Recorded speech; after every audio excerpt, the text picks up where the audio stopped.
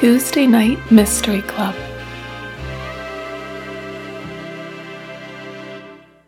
Hello and welcome to the Tuesday Night Mystery Club, a show where I tell guests a mystery story and they try and guess the solution.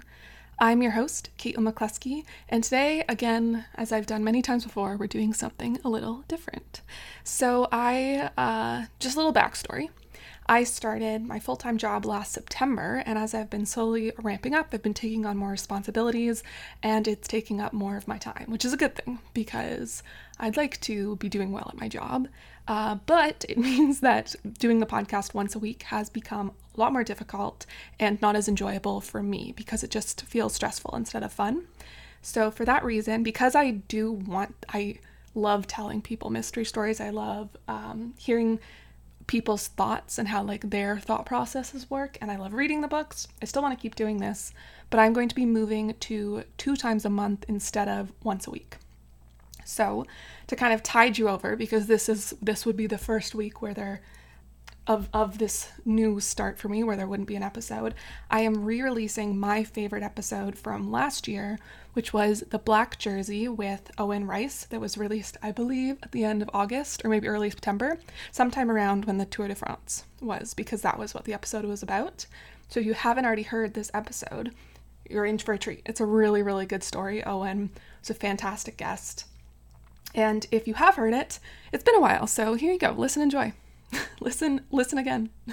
So I hope you enjoy, and the Tuesday Night Mystery Club will be back with a new episode next Tuesday. So without further ado, here is the story of the Black Jersey. Hello and welcome to the Tuesday Night Mystery Club. I'm your host, Caitlin McCluskey, and today I'm joined by a good friend of mine and my resident Tour de France expert, Owen Rice. Hi, Owen. Hi, Caitlin. Thanks for having me.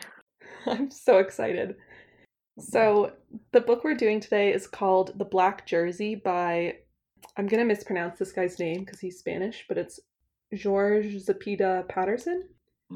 And it's reviews call it a mix between Agatha Christie's And Then There Were None, which is one of her more famous books, and the Tour de France. So it's packed with action, is what I got to say. Sweet.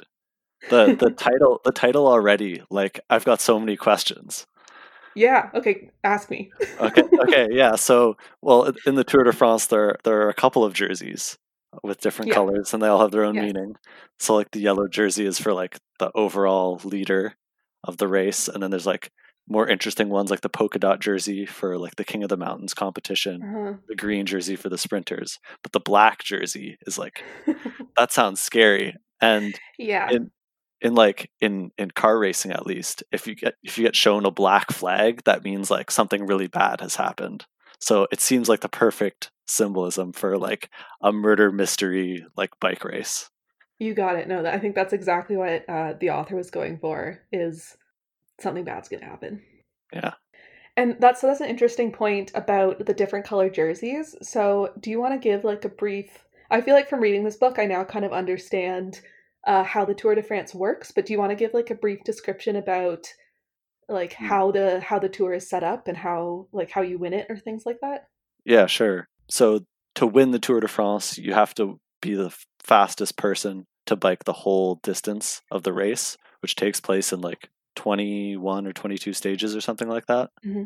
So the person who wins the overall race gets the yellow jersey, and normally there's only really one person from each team of riders, because they ride in teams, who's actually trying to win the overall race, because there's only ever one person that's really good enough.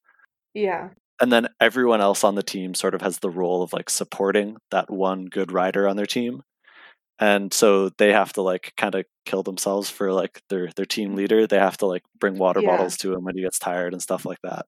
Mm-hmm. So there's always maybe this will come up, but there's always one person that is almost as good as their team leader, but gets demoted. And so there's normally a little bit of jealousy that goes on within the teams. Yeah. And so, it always makes for interesting stuff. So that's exactly kind of where we get started. We're meeting these two teammates, Steve and Mark. And so I'm gonna skip ahead a little bit. We kind of have like some pre-story, but basically Mhm. what it comes down to is what Owen's saying, where Steve Panada is the team leader for the Phonar team. Mm. I think all these team names are made up, but if you hear something that's like an actual team name, please tell me because I'd be interested to know. Okay.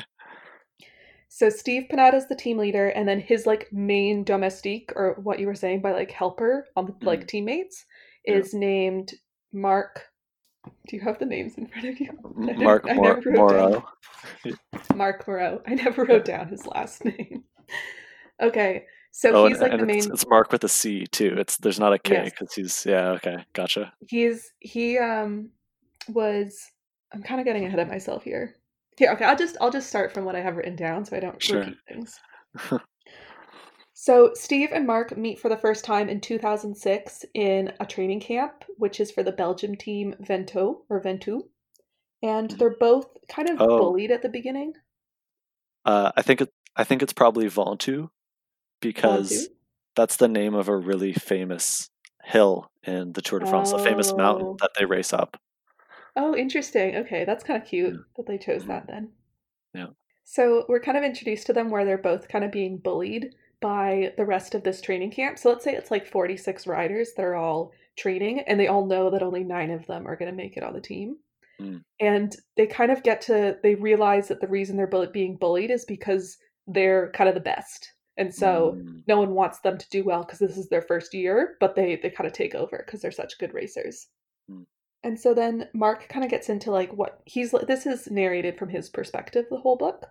Mhm. And he gets into how his parents had separated when he was around 9, and they'd actually his parents had gotten together in Colombia, which is where his mother was from, but his father was French, and so he'd actually been born in France but lived his whole life in Colombia. Ah. And so he had started biking at like the age of 13, and he was like in love with one of his teachers, and so the whole reason he started biking was to impress her, and he just pushed himself in the Colombian mountains and got really good at biking throughout his like teenage years. Nice. Yeah, all of the really good climbers in like the Tour de France are normally from like there's a whole bunch of really good Colombian racers because the super high Mm, altitude means like they just get really really good like strong hearts and yeah, really okay. high blood cell counts. So there you go. That kind of plays into it a lot. Is Mark is like when we get more into the book, he's like known as the best climber in the in the circuit. Mm. And so that's also it's interesting the way you bring that up, like that he's a Colombian and they're known to be really good. I Mhm. think there's a lot of things that are this book was written in 2018, so it's pretty recent. I Yeah. think there are a lot of like callbacks to things that have actually happened in past races that this author brings into the book. Mm. So like he brings up Armstrong, Lance Armstrong, Oh, okay. and his doping and those kinds of things, like things that have happened, they get talked about too. Oh, cool. So from Colombia, basically once his parents split up, he kind of lived his life knowing that his mom either didn't love him or didn't want him. Ugh. Yeah, it's sad. So when he turned 18, he moved to France or Belgium or wherever his dad was living at the time to live with him, but his dad also didn't really want him and so kind of made him join the army because his dad had been a military officer and so like wanted him to follow in his footsteps. Mm. And then at this, whatever regiment he was with, the colonel in charge, who was named Bruno Lombard, saw that Mark, this Colombian dude, was super good at racing, like cycling, and Mhm. he'd always been interested in cycling, and then had been more focused on the sportsmanship of his regiment than on like the actual army training. And so it like put Mark into every race possible and basically built him up to be super good. Ooh, awesome. Yeah.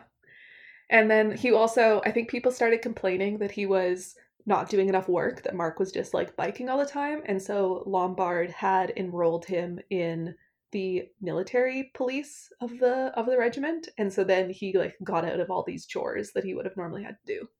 Okay. I thought you were gonna tell me that like there was some like French army cycling team or something that he got put on, or some like bike unit.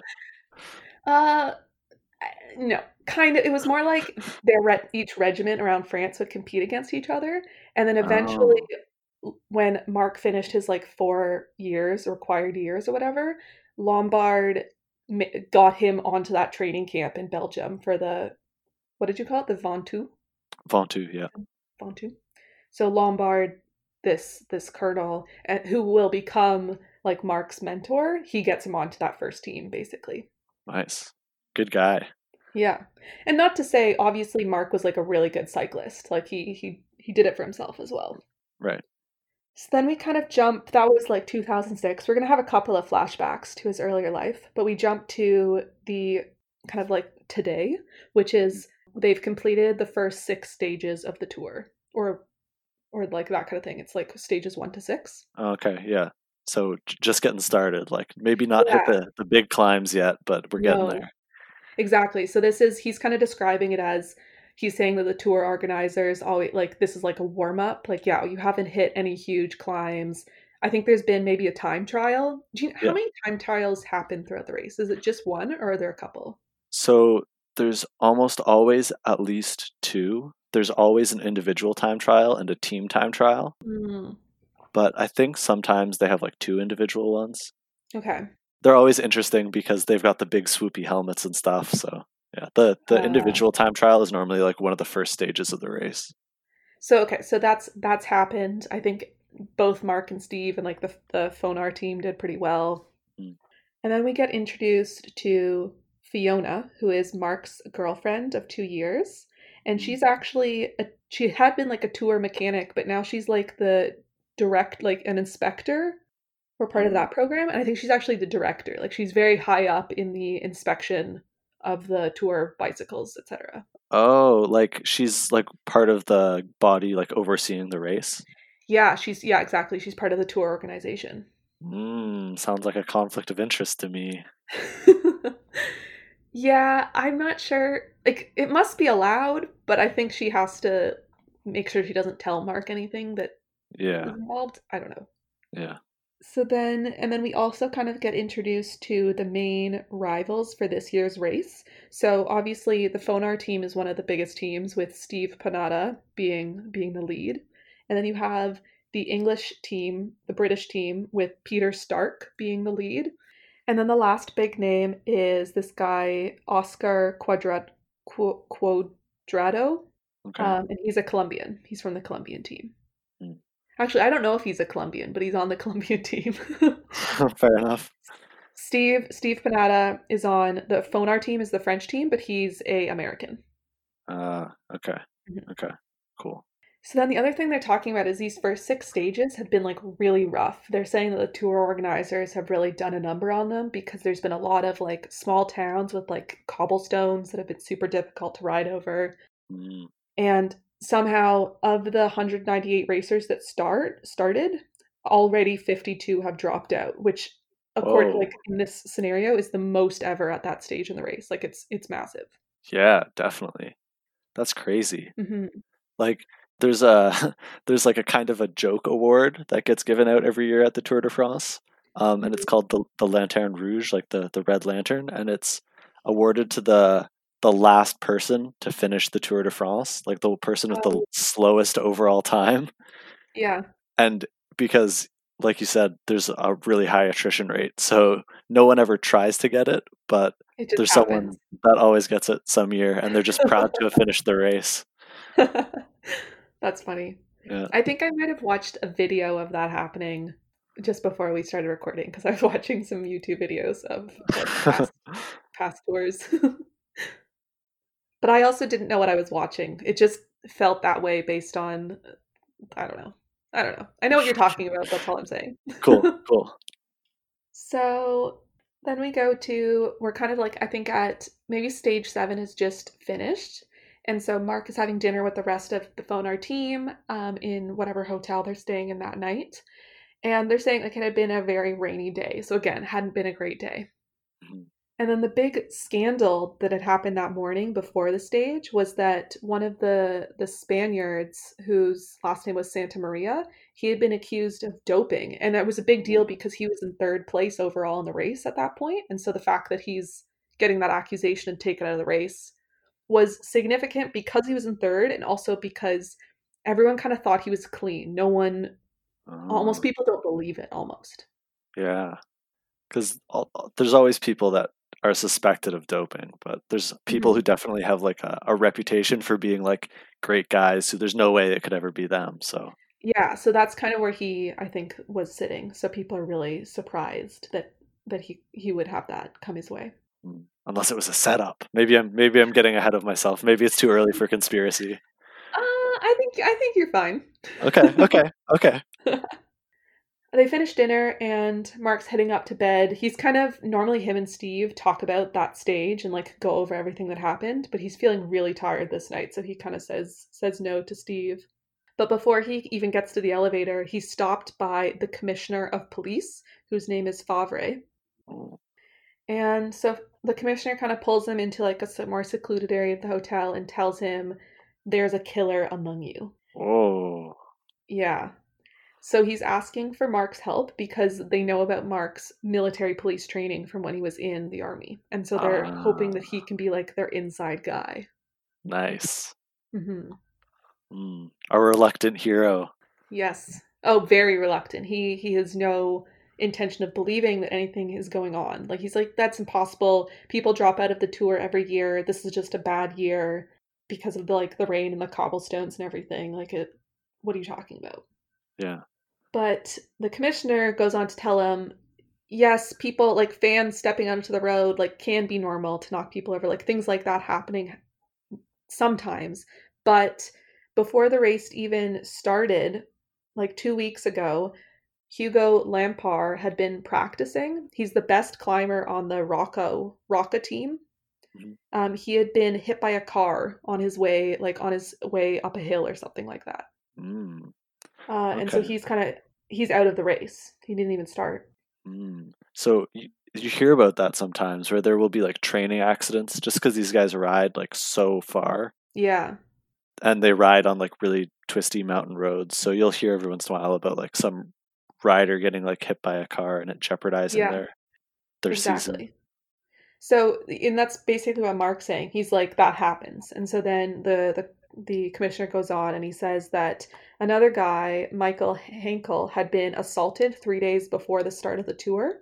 And it had just been like a mugging, but the Michael guy says, I gave away my wallet right away, yet they still beat me up and stomped on my ankle, which again puts him out like Mm, completely out of commission. yeah. And then finally, Phil Cunningham, who he would have put up the most challenge to Steve in the time trial. So Steve Panetta, Mm, the lead of the Fonar team, he's the best sprinter or like the best time trial guy in the circuit at that point. And this okay. guy Phil would have put up the most like the biggest challenge to him. He had been pumped up on antihistamines at some point, and they think that his food had been spiked. Oh, so sorry. So there's a time trial specialist who got poisoned. There was one guy who got his ankle stomped on, and one guy who got hit by a car. Yeah. So did the guy die who got hit by a car? No, he was just injured. Okay. And what was their like what was like the standing of the other two guys? Like you said one was the time trial like competition, but like the other two they must have been significant riders too, right? Or Yeah, so the first guy, Lampard, he's the best climber on the Rocca team. I'm not okay, sorry. Yeah, I yeah. don't remember, but he would have been basically the Roca team is now might be out of it because they've lost their best climber. Okay. Okay. I don't know where they were in the standing. I don't think they were any of the top three teams, but they might have been up there. Yeah, but he would have been like competition for Mark perhaps. Yeah, yeah, Okay. exactly. And then the last thing that the commissioner, I think Mark up until this point is going like these things happen.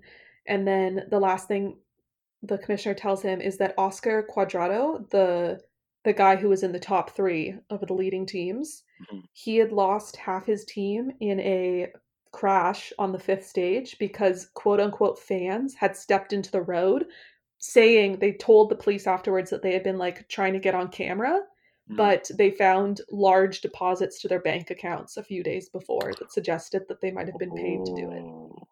Mm. Hmm. So Okay. that set off. So as we were talking about before, each team has about like 9 people on it, and that Yeah. meant that Oscar, the Colombians team, lost I think 4 of their 9 members. So he's down half a team at stage 5 of the race. Jeez. Hmm. So that was like, pretty big because it's the top three. The Yeah. biggest thing that's happened that the commission this is the reason that the commissioner is speaking to Mark is that 2 hours ago they had found the body of Fleming. His wrist had been slit and he had been forced to drown in his bathtub. And he was the domestique of Peter Stark, the Oh. leader of the English team of the top three. Okay. All right. So they're kind of saying everything else could have been an accident. This was purposeful. Jeez. Hmm. Yeah. Okay. So it might not. I mean, not to devalue this guy's life, but he's only a domestique. If they're trying to sabotage someone's race, like knocking out team members definitely makes like a huge difference because Hmm. you can't win the race on your own. So And this is the Peter Stark's lead domestique. Like he's what you're talking about when there's sometimes competition between the mm, number one and the number two. He was the number two and very good. okay, He was also he was like the best climber, so he was kind of in Mark's position to Steve. Mark is like the best climber on the team and yeah, Steve's lead domestique, and so Fleming was kind of that same guy. yeah, okay, gotcha. Hmm. So then when we move on to stage 8, which they say was pretty uneventful, which was good because it left Mark a lot of time to think, and he needed it because he's just been told all of this crazy stuff the night before, and he needs to think over who could possibly be behind it. Mhm. So he's thinking there's two possible reasons for the attacks. Either someone wants to control the winner of the tour, or someone wants to discredit the organization as a whole and make them look bad. Mm, So, as Mark is thinking about this, he's kind of looking to that second option, the discredit the organization. And he's looking at this guy named Victor Radek. And so, Radek is a Polish guy who had fallen on the tour several years ago due to one of the tour's like motorcycle camera guys who he oh, says like hit him. And so he was really pissed. And when the organization refused to kind of give him back the 4 minutes he had lost, he had left the race entirely, vowing never to return. oh man. Yet here he is. He's back in the race. So this is a real thing that happens, believe it or not. It Hmm. it might sound far fetched, but there was actually some like race leaders who ran into the back of a camera once in Oh like the Tour God. de France IRL, and it like really screwed up their race. No kidding. It messes everything up. Yeah. So I totally feel for this guy. I would be pissed as Yeah. well. Yeah. So he kind of has that whole aura about him of just being like mad and ready to do something about it. Mm, And then Mark goes to, he kind of moves off from that and he thinks about who is benefiting most from these attacks. And he thinks that currently it's Steve because the two front runners that were with him, the British guy and the Colombian guy, have both basically been knocked out. Like the Peter Stark guy who lost his like basically best friend and lead domestique, mhm. they're kind of saying, yes, he didn't lose the rest of his team, but he's going to be so devastated. Will he even be able to continue? Yeah.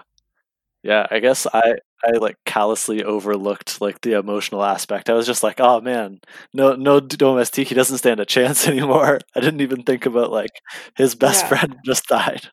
yeah. His best friend was just killed. Like it's even worse. Yeah. Jeez. So if we kind of take out those like three big teams, the other possibilities are of being like the biggest rivals are this guy named Matosa, who Okay. is the lead of the Italian team. Then you have Milenko Paniak. He's a Russian guy. Let's just say he's on the Russian team because I don't know. And Sure. then Pablo Medel, which I also don't know what team he's on. Mm. So the reason he's considering these three guys and these people, for anyone at home listening, maybe I'll post a picture on the Instagram of the kind of cheat sheet of characters that Owen has. It's like a cast list of who's important, but those three names show up under the rivals category. And my Instagram is Tuesday Night Mystery Club. Go follow me. Okay, so all three of those teams, Matosa, Penyak, and Medel, they're all intact. None of them have lost any of their racers. They're all strong. Mm. And normally, if the others, like they wouldn't have been in the top three, probably. But the fact that now two people have been knocked out, basically, their chances have grown a lot. Mm. So that night at dinner after the race, all anyone is talking about is Fleming's quote unquote suicide, because that's how the organization of the tour has decided to label it, because they don't want any of the fans or the public knowing about this police investigation. They kind of want it to be a secret so that it's easier for them to catch who's doing it without them being kind of warned. That makes sense. And so I think Steve might have caught on a little bit to what's going on, because he's super worried about Mark, because he had heard a rumor about it being murder. And so the fact that the lead domestique had been killed is making him go like, oh my God, Mark, I love you, dude. Like that kind of reaction. Yeah. So later, maybe after dinner again, the commissioner pulls Mark aside, and they have some kind of conversation which basically boils down to Mark saying he doesn't want to be a narc. Fair. Just he might have been asking, maybe the commissioner was asking questions about the Fonar team specifically, and Mark was like, "That's my team, dude. I Yeah. don't want to tell you anything." Yeah, those are my friends. Leave them alone. Yeah. So then we kind of go back in time to 2005 to 2016. And so this is when the Ventoux team had originally chosen Steve as the leader. And so what had happened was, the first year that Steve and Mark were on the team, they had both been domestiques for the actual leader, but it was his last year. And so when he dropped out, they were basically picking between Steve and Mark to become the leader of this team. Mm. And what it came down to was Steve was the fastest time trial and Yeah. Mark was the best climber. And so they decided, I think apparently there's two strategies. You either pick a leader who's a really good climber and then have other people to help him with the time trial, or you pick a leader who's a really good time trial guy and then just get really good climbers on the team to kind of build him up. Yeah. So normally, like the team lead, whoever they are, has to be like at least decent at climbing, because Yes, yeah, all around. yeah, because like if you can't climb a mountain, then like you can lose so much time. Yeah. But the time trialing ability is super important, because everyone has to do an individual time trial during the race at some point, and you won't have your teammates around to help you. So if you're like a really small little like Colombian guy who who can't bike super fast over the course of like a pretty flat time trial, then you can lose a lot of time directly on your rivals. Whereas like if you've always got your team around you when you're out on like a regular course, so it can be seen as like a real weakness if you're not a good time trialer. So I don't think that is the case for Mark. And so we get kind of Fiona's opinion, his girlfriend, and she basically says that if Mark had been chosen as the team lead, he'd be the best in the world right now, because he's just a strong all-around guy and the best climber in the world. Okay. So maybe he's like, I mean, he came up with Steve, but he must have been like a little bit unhappy that like Steve got the choice over him. Yeah, he kind of, I'm getting ahead of myself a little bit here, but basically I'll wait for us to get to that. But there is like a lot of talk and pressure from his girlfriend Fiona, basically being like, you have opportunity, like people have been offering you to be the leader, even if it's on like mid-tier teams. But Fonar always wants to pay you more because you are good for the team to be a domestique. Yeah. Interesting.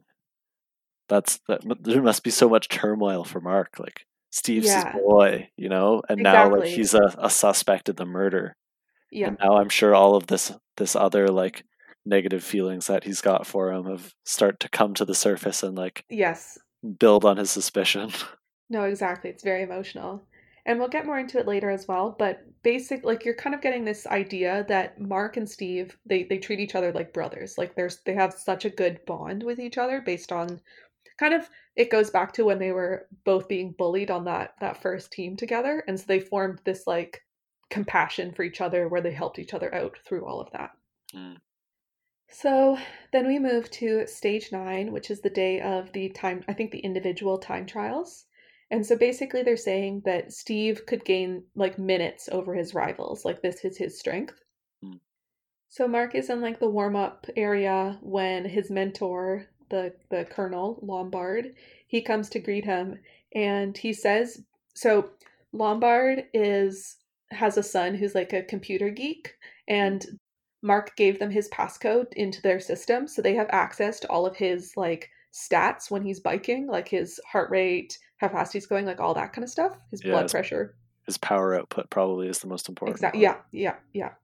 So they have access to that, and so Lombard says to him, based on that, based on the models, there's only 7 people in the circuit that can beat Mark on the time trial. Wow. And so he's saying if you finish well today, then the mountain stages will be no problem and you'll be able to podium no problem. So he's basically saying you're a domestique, but like you got Yeah. this.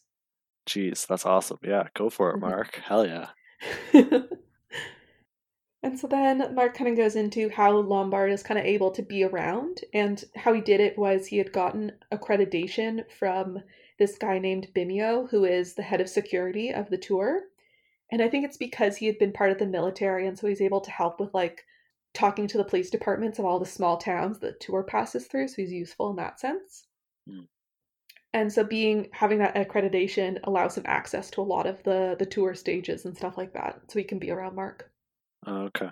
And then part of that, Lombard and Fiona had gotten really close. They kind of like father-daughter almost, both because they're rooting for Mark to do well. Right. Mhm. And it ends up being Mark. Lombard is right. Mark is able to finish 6th in the overall time trial, and he's only 58 seconds behind the leader, Steve. Wow. Holy Mm-hmm. smokes. So there you go. He's not bad. No, not at all. I mean, 58 seconds and like you're not getting the full support of the team is like, Yeah. yeah, that means like you should probably get your own team lead. Like now I totally see what you're talking about. Like he deserves it. Yeah. So I'll tell you throughout where they're at in the standings. Yeah. So after the race, they're at dinner, and then Mark goes to Fiona's trailer. So I guess all of the tour organizers are able to have their own trailer that they bring along to each stage instead of staying in a hotel. Mm. And so here we get a little bit of background about Fiona and how they had started dating. So Fiona had actually worked as a mechanic for the Phonar team a few years back, and Steve had basically made it his conquest to date her. Like he had gone after her for the full 20 months or whatever that she had been there, and she was constantly rejecting him. And I think it was actually part of the reason she quit the team. She just was like, I'm done at the end of the season. Yikes. Steve's not looking so good right now. No, it's interesting. They kind of go back and forth on how they're describing him in the book, but he's described to be like this, like he looks like a Hollywood actor. Like he's beautiful, and he was very privileged in the way he was raised. So his parents were basically able to like throw resources at him as he was training to become an athlete, as like to become a cyclist. Mm. He's very generous as well. So he made sure that any benefits he got in his contract, Mark got as well, in that kind of sense. Like if he got the newest technology in helmets, Mark got the same helmet, or bikes, or like deals and stuff like that, or like hotel rooms. Gotcha. So I'm sort of imagining like a Harrison Ford type character, like a bit of like a handsome, like lovable rogue, and like, maybe he's definitely too like aggressive with women, but like people find it charming, Yeah, I feel like that fits in. So after quitting the team, she had later started messaging Mark. Like basically, she'd started by just messaging things that would help him in his performance. So, for instance, Mark, his one leg is 5 millimeters shorter than the other leg, and so she was suggesting changes to his bike that would make that more comfortable, or things like that. And through those messages, they ended up getting to like starting dating. Oh, okay. And so when Steve had found out, he had been super upset and had tried to break them up by basically offering or dragging Mark along to all of these like banquets, or just like giving him all these benefits. And on the other hand, he had tormented Fiona. Like he had tried to make her life hell, but tried to show Mark, look how great I am. Oh my God, Steve. No, he does not look good. No. Holy. Okay. I guess like maybe Mark doesn't see it this way though, right? Like this is probably No. from Fiona's perspective. This is how Mark's describing it, and it's almost my perspective. Like I've read the Oh, book and what I've taken from what I'm reading. okay. So Okay. But yeah, Mark is not describing it. He is describing it in this sense, but he's from an emotional perspective of Steve is my brother and I would do anything for him. He would do anything for me. Okay, gotcha. So it's weird though. Yeah, this whole thing is weird. Mark feels like Fiona is too good for him and she's going to break up with him at any minute. So he's Oh, not the most confident guy. yeah. So as Mark gets into the trailer, Fiona kind of is expressing how upset she is that Mark never became a team leader. And so this is where we get into she thinks that Steve has been holding Mark back this whole time, Mm. where Mark disagrees because it was kind of like they made this deal with each other that they would both, whoever became a leader, they would both be happy for. You kind of get this idea, would Steve have really been happy or would he have Uh, gone to a different team? yeah, fair enough. So Mark doesn't want to leave this on. They're not fighting, but they're kind of going back and forth with Fiona saying he should be a leader, and Mark saying, "Well, I'm a domestique, like I've got to do what I got to do." And so he goes to hug her to kind of like make amends before he leaves and goes up to bed. When suddenly there's an explosion, and they're kind of like they have this wave of heat that hits them, and they realize that the gas tank attached to the trailer has exploded. Whoa. Uh-huh. And this was and this was the organizer's trailer. Yes, this is Fiona's trailer. Oh, okay. So now I'm starting to believe Mark's theory about discrediting the tour because this isn't targeted at like a rival of someone. This is just anarchy. Well, they're wondering, was it targeted at Mark? Was it meant to target like Mark as the better climber? Ah, and possibly as the investigator. Yes, possibly, Oh, depending okay. if they know that or not. Jeez. All right. There's a lot going on. Yeah. So there's a whole investigation, they're questioned, but Mark overall ends up going back to bed. And then the next morning, I forget what this was actually called, but the DS of the team, the like, Oh, the directeur sportif. yes. The So sp- not a cyclist, but like the guy in charge of yeah, planning. the guy who rides along in the car and shouts over the radio. Yes, that guy. So Yeah. his name is Giro, and he is a French guy for the French Fonar team. And he basically does everything he can the next morning to protect Mark from the media because of this explosion. Mm, Luckily, it is a rest day, so he gets him up early and flies him out to their next stop on the tour before the entire team. mm. Okay. So then for stage 10, the morning before the stage, again to kind of protect Mark from the media frenzy, and also I think the idea that someone might be out to hurt him. They Yeah. want to keep him safe.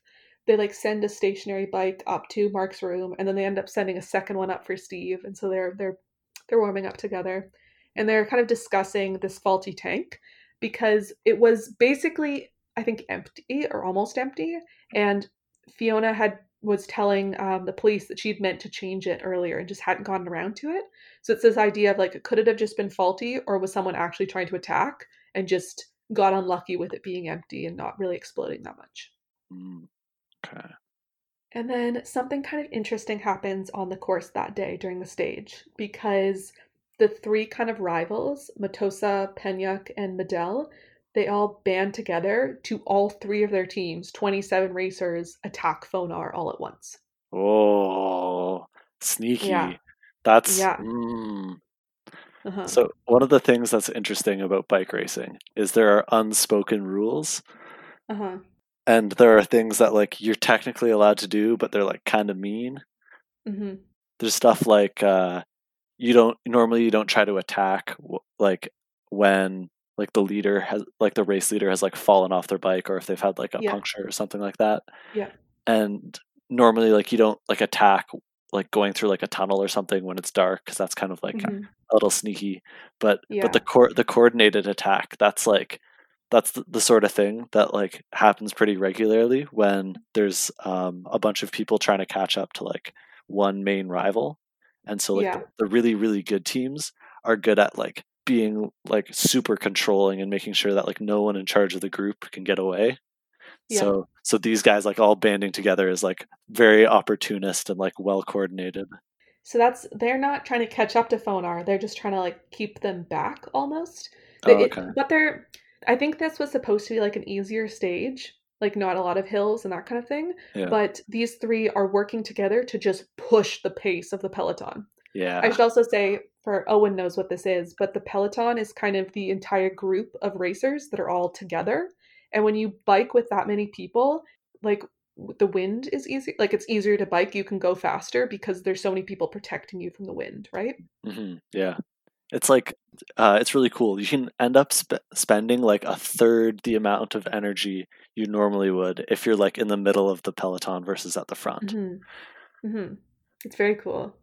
So basically, what these three teams are doing is they're just pushing the pace. And I think the idea is to wear out Steve because he doesn't know when they're going to attack or like what moves they're going to do, but they seem to all be kind of rotating through and coordinating it. Nice.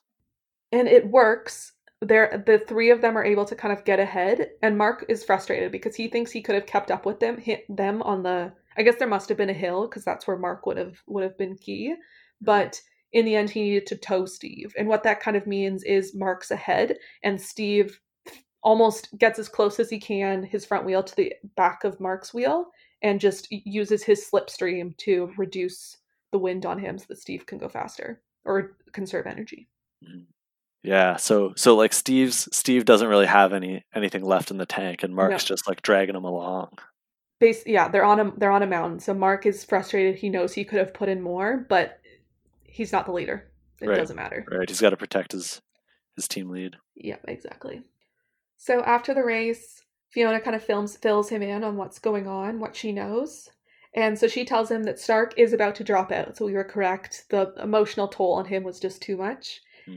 Cuadrado, the Colombian racer who had lost half his team, he also wants to drop out, but his team isn't letting him because of sponsorships. They're going to force him to keep going. And then the really interesting thing that she's able to tell him is that Matosa's team, their name is Lavezza, they're the Italians. They said if he doesn't place in the top 3 at the end of the race, they're going to fire him. Jeez. And so the reason this is such a big deal is because Matosa had no chance. He was not among the top 3 favorites to win the race. And so it felt like his team was basically saying, we're going to fire you. Good luck. Jeez. So Matosa's desperate. Yeah. So over that night, Mark kind of thinks about how the killer must be involved with Matosa. Like, it's his opinion that it must center around him because he's the one that clearly needs to benefit from these attacks. And so I think that night he tells the commissioner, and he says basically all he had is that he theorized that because his teammates are Italian, they could have ties to the mafia. And the commissioner, Favre, hears him, but he basically says, yeah, that's weak. Like, listen to yourself. You have nothing. This is all circumstantial. Nationality is kind of like the only thing you're using right now. Exactly. Like, there's nothing going on here. And the commissioner tells him that actually right now the main suspect is Giro, the DS of the Fonar team. Oh. And the information he shares is that the Fonar team is looking to fire Giro at the end of the season as well. And so Giro could be thinking that if Steve wins, that might save him his job. But that doesn't necessarily explain the attack on the organizer's trailer. Maybe it was faulty. I don't know. Yeah, I think there's some theory going around that they knew that it was almost empty and that it wouldn't actually hurt Mark. And so there's maybe not bad blood, but you can kind of tell that the commissioner and Mark maybe don't like each other that much. Sorry, not the commissioner. Sorry, the DS Giro and Mark don't like each other that much. Okay. So that day, we're now at stage 11 of the race. Matosa, Panyuk, and Medel try the same strategy that they had used the day before, except that they're clearly more tired this day because they're good racers, but they're not first tier racers, I guess. Like, they might be second tier. And so that attack that they had led the day before really wears them out. But it doesn't wear out the Fonar team. So Steve tells Mark to make a getaway near the top of the mountain. Okay, so Mark is the better climber, but Steve is amazing at downhills. And so you can probably talk to this a little bit more, but some of the downhills they talk about being basically vertical drops, and they're just terrifying to go down in the idea that you might slip and fall. But Steve does them like there's nothing to them. Nice. Yeah. Yeah, the descending is always really crazy because they climb up to like crazy elevations and then they Uh-huh. just zoom downhill afterwards. And like the camera crew sometimes just can't even keep up with them because of how fast they'll be like going downhill. Yeah. No, Uh, it's insane. yeah, it's the most of these guys are really good and so they don't crash, but when they do, it's really scary. So it's not just that Steve won't crash, it's that he can make up so much time on a downhill. That's like his Mhm. strength is just somehow going faster than everyone else on the downhill. Yeah, just like taking risks on every corner and being confident enough. Yeah, exactly. It's all confidence. Mm. And so what he's basically telling Mark is before the top of the hill, he tells Mark to make a getaway on his own because he's the better climber and then Steve will catch him on the downhill. Nice. Okay. And so it's it's so that they can both break away from these three guys, sorry, not Jiro, Matosa, Penyuk, and Medel. Gotcha. And so I think Mark is really enjoying himself because he's in first in the tour, like this has never happened before, yada yada yada. Mm. But sadly, Steve catches up to him right like a few kilometers before the finish line or something Mm. like that. And so they take turns going in front because one person leads while the other person kind of can take a break without the wind and then switch. Mhm. And then Steve at the last moment lets Mark win the stage. And this is a big deal because he's been racing for like 11 years and never won a stage on the tour. Wow. Yeah. Yeah, that's crazy. Normally there's like guys who are as good as Mark is supposed to be in this will get like a win here or there. Yeah. That's good. I guess good guy Steve. I mean, he knows how to keep his domestique happy at least. Yeah. And what this ends up being fantastic, they find out the next day, is that it was Bastille Day, which is like a big deal in France. Mhm. And this was like the Tourmalet Peak or something like that. And Oh, no French person had won it in like 40 years. yeah. Yeah, sorry. So the Tourmalet, like that's the name of the mountain, right? I think so, right? Yeah, yeah. It's a famous climb in the Tour de France as well. Okay. It's a really difficult one. Okay. So that's what this was. I guess they didn't put as much attention on it because it's not the end. It was kind of middle of the race. Right, right. But it's like it's a prestigious stage to win. Yes, exactly. And the fact that he's a Frenchman and he's winning in France and no one's won it before, like it was a very big deal. Nice. So the crowd kind of coming into that stage was ecstatic, and Mark kind of said like everyone was waving French flags, like it just felt very patriotic. Yeah. And then the other thing is that Mark is now in second place in the standings, only behind Steve, which Ooh. Mark and Steve are happy about, but Giro is not happy that he Mm. won. He wanted Steve to win that stage, Yeah. which makes sense. Yeah. I guess That's what so. he has. Yeah. So then we kind of drop back to 2010s. This is again kind of some more backstory on Mark and Steve. And Mark is thinking about how Fiona will never understand how much Steve is like a brother to him. And so this is when he kind of goes back to when he had left Colombia, when he had first started in the military after leaving Colombia in France, he would send long letters to his mother kind of describing what was going on, but he never got a response from her. She never sent one back. Ooh. Yeah, I know. But when Steve had entered his life, and then Steve's parents, Steve's mom had really, really tried to kind of almost reconnect Mark and his mother to the point where they had gone to Colombia to visit his mother. Like the parents, Steve's parents had gone to visit Mark's mother and like taken her out to dinner and talked really highly of Mark and how great he was doing and all of that.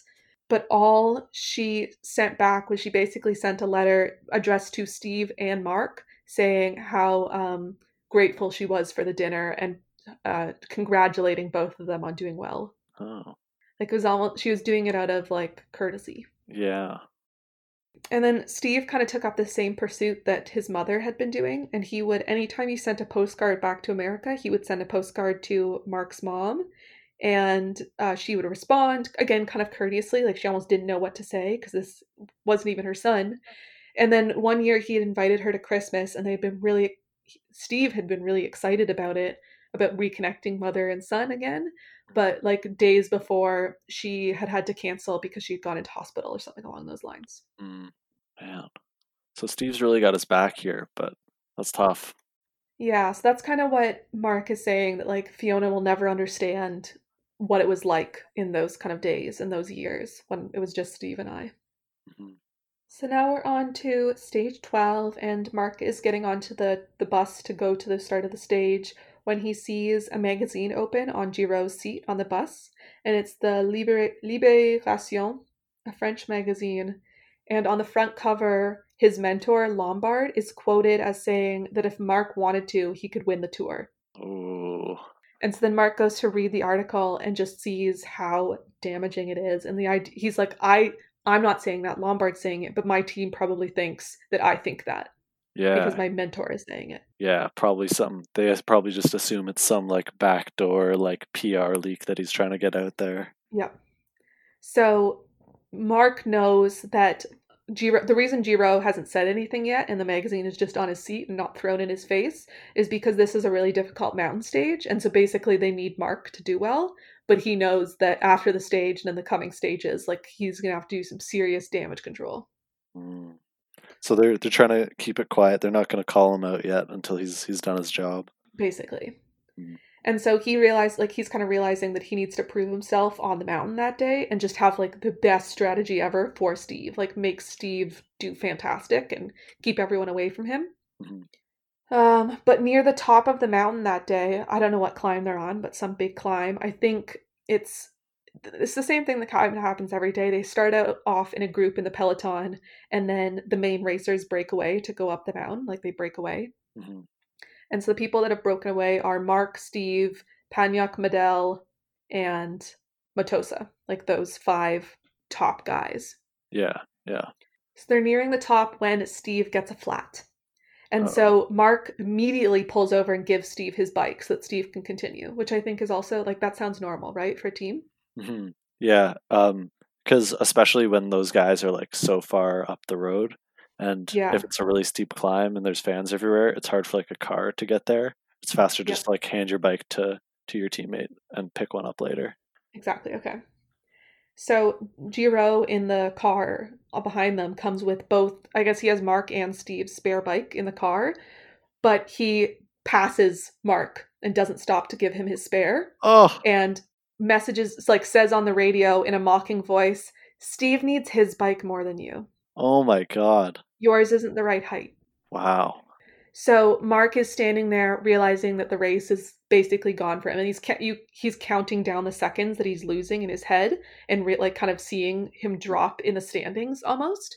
Yeah. When he's about to sit down, when Radek, that Polish guy who had been like really mad at the tour, comes around the corner, and Radek pulls over immediately and says, "Take my bike." Oh. So Mark kind of in 2 seconds makes the decision and gets on the bike, but he is thinking, I wonder what the penalty is for taking a rival's bike. Yeah. Huh. Wow. Okay. This is obviously super interesting, and I don't know what to make of it yet, but Right? Okay, so just you wait. So Mark is able to catch the supply car with Giro sooner than he thought. He's actually really shocked that he was able to catch up this quickly until he realizes that Steve is in the ditch and the bike that Mark had given Steve, that was actually Mark's bike, is like destroyed in the ditch as well. oh. And so he jumps off this lent bike from Radek, and they manage to get Steve out of the ditch and back onto the bike, even though he's clearly very beat up and they don't know if he has any injuries. Yeah. And Mark, for the rest of the race, basically drags him to the finish line at a pretty slow pace, but just as fast as they can get Steve to go. But they can see from his face like he's dying. But what Mark says is that this is the first time that the fans are seeing not just like the golden boy Steve, they're seeing him for how strong he actually is. Like the fact that he was able to recover and get back on his bike from that kind of a fall just shows what kind of a racer he is. Yeah. Wow. Okay, so here's the deal though, Owen. That evening, the commissioner, Favre, comes up to visit Mike and tells him that Mark's bike had been tampered with. I thought so. The wrong glue had been used on the tires, so aluminum glue instead of carbon glue or something. Because when you said that, like, Steve was in the ditch, I was like, but that was Mark's bike. So they maybe sabotaged both of them. hoping to knock them both out of the race, and then he got lucky because he had Radek's bike. Yeah. It sounds like Steve's flat tire was genuine, Okay. but Mark's bike was sabotaged, and it looks like whoever it was trying to hurt Mark, not Steve. Because there would have been no way of knowing they would have traded bikes. Right. Yeah, that's fair. So Giro's still a suspect. I mean, I would have thought that being like the sporting director, he would be smart enough to know that like Mark is really important for this stage and he's going to probably be with Steve the whole way. So we shouldn't sabotage his bike. But at the same time, it's a mountain stage. And so it means if Steve has a tough time and they don't trust Mark, then maybe they're afraid that Mark would like try to break away and win it here. Yeah. To do something. Mm-hmm.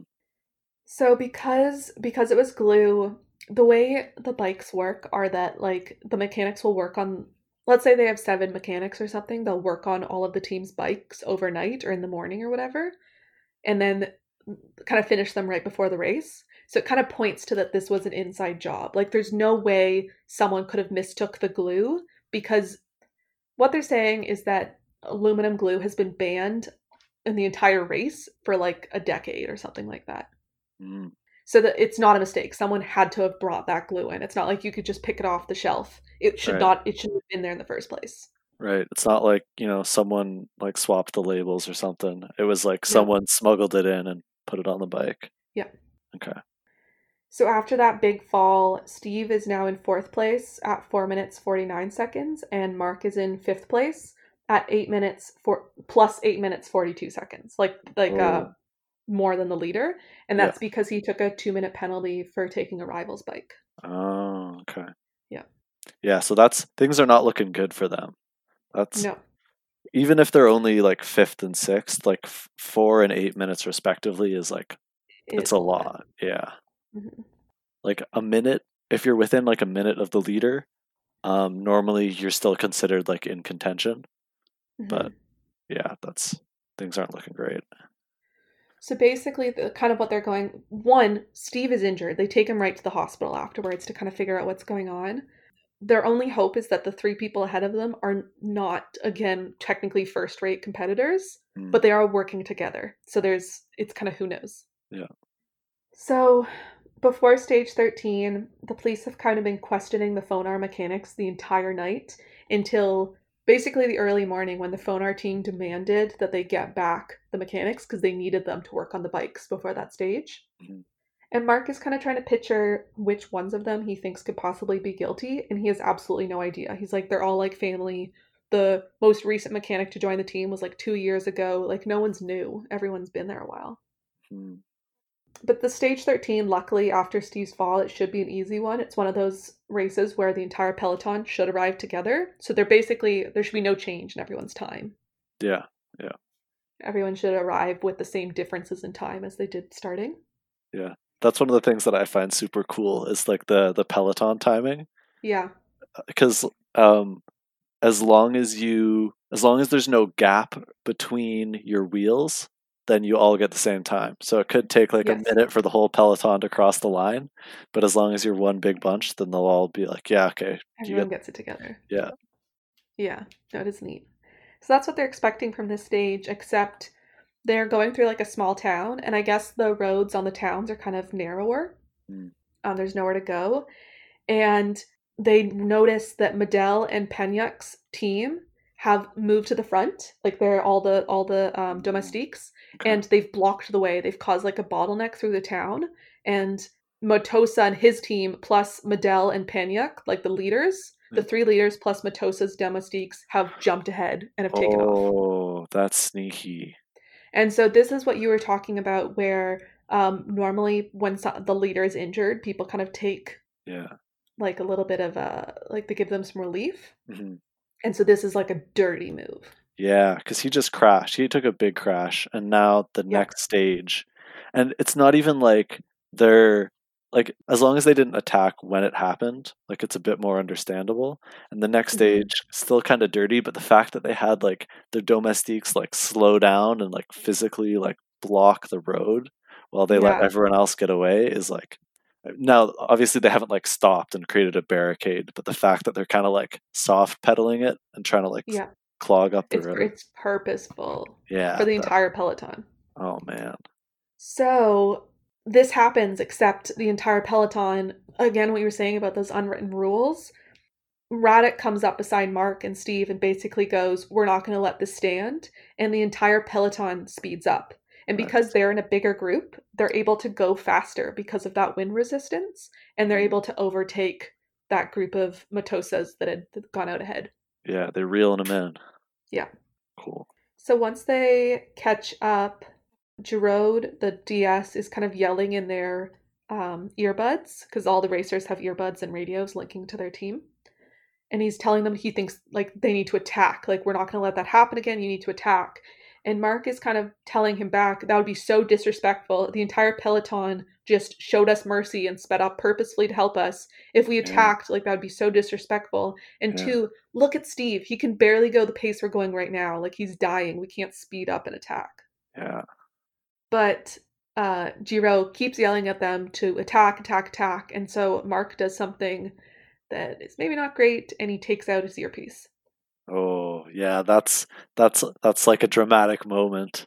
So, but then not just does Mark take out his earpiece, slowly, one by one, the entire Phonar team, including Steve, take out their earpieces. Oh, it's like a Spartacus moment here. Yeah.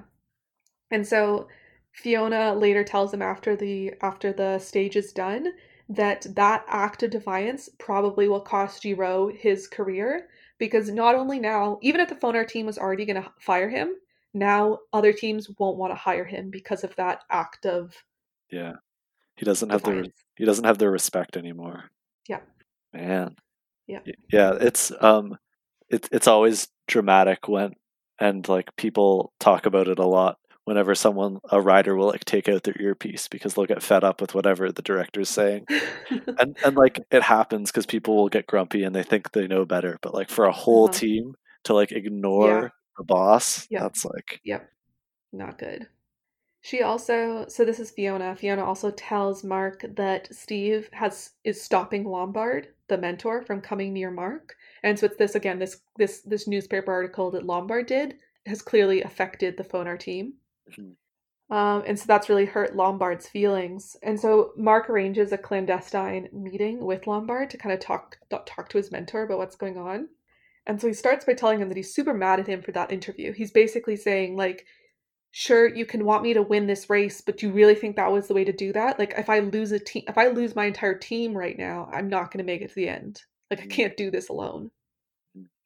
But Lombard isn't discouraged, and he basically is saying if Mark strikes at the correct moment, he can win the whole race.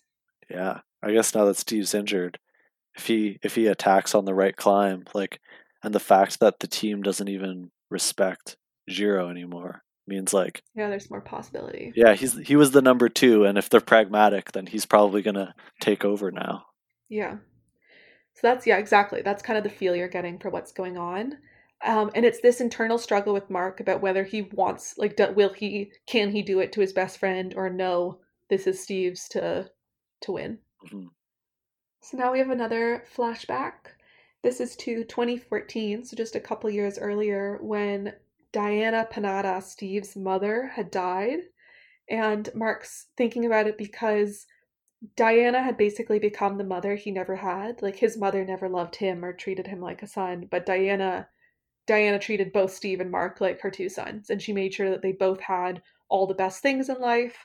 If Steve, like when Steve had a PlayStation and they would fight over who had time on it, Diana bought Mark a PlayStation so they didn't have to worry about it. Like, those kinds of things. She'd also, like, she'd called them every week on Sunday to talk about how they were doing. And so this is where, like, Steve had kind of followed her lead as his mother acting as Mark's mother. And so he had started kind of treating Mark as his brother. And this was in the good and the bad, in the sense of, like, they didn't want to share things, just like you wouldn't want to share things with your brother. Yeah. And it was also Lombard, his mentor, kind of started seeing the attention that Diana was giving to Mark, and Lombard wanted to be like Mark, the father Mark hadn't really had. And so he started calling him every week and giving him a lot of attention. Okay. So that's just some backstory on their relationships. And then we jump to stage 14.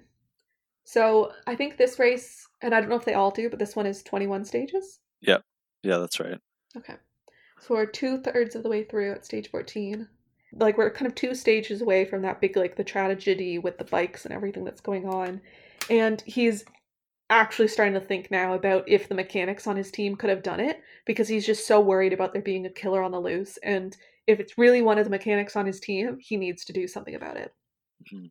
So he remembers that one of the guys on his team, whose real name is Marcel, but everyone calls him the Dandy. I Okay. don't know why. He must So there dress. you go. He must dress fancy or something. Maybe. So he had just been dating this woman named Daniela, who had broken up with him, and she had been the sister of a famous Italian racer who had just retired. And they were all from the same part of Italy as Matosa's teammates. Mm. So he's kind of saying, okay, there could be a connection here if they were all talking to each other in some way. Yeah, maybe. It seems like a loose connection, but Definitely feels like a stretch. yeah. So at breakfast, I think Mark texts kind of that information that he has about Daniela, the girlfriend, to the commissioner. And then at breakfast, the dandy actually ends up getting taken away by the police for questioning. Oh, okay. Mm-hmm. After breakfast, Mark Swenyer, oh gosh, Mark Swenyer, Yeah. his like masseuse guy, like the guy who keeps him in shape. Oh, yeah. His name is Axel, and so after each stage, all of the racers get like a 90-minute massage, basically, because otherwise they'll just be like one big cramp the Yeah. next day. Yeah. And so I guess they're each assigned one person. Would that make sense? Yeah, I guess so, because I'm sure there's probably some like window where like they probably want to massage them like as soon as possible after the race. Yeah. Yeah. So this guy Axel is Mark's, and he basically says, I have something really important to tell you, and he says that he thinks that all the mechanics are innocent, and the reason he's saying this is because he thinks that what actually happened was Mark's bike was swapped out before the race.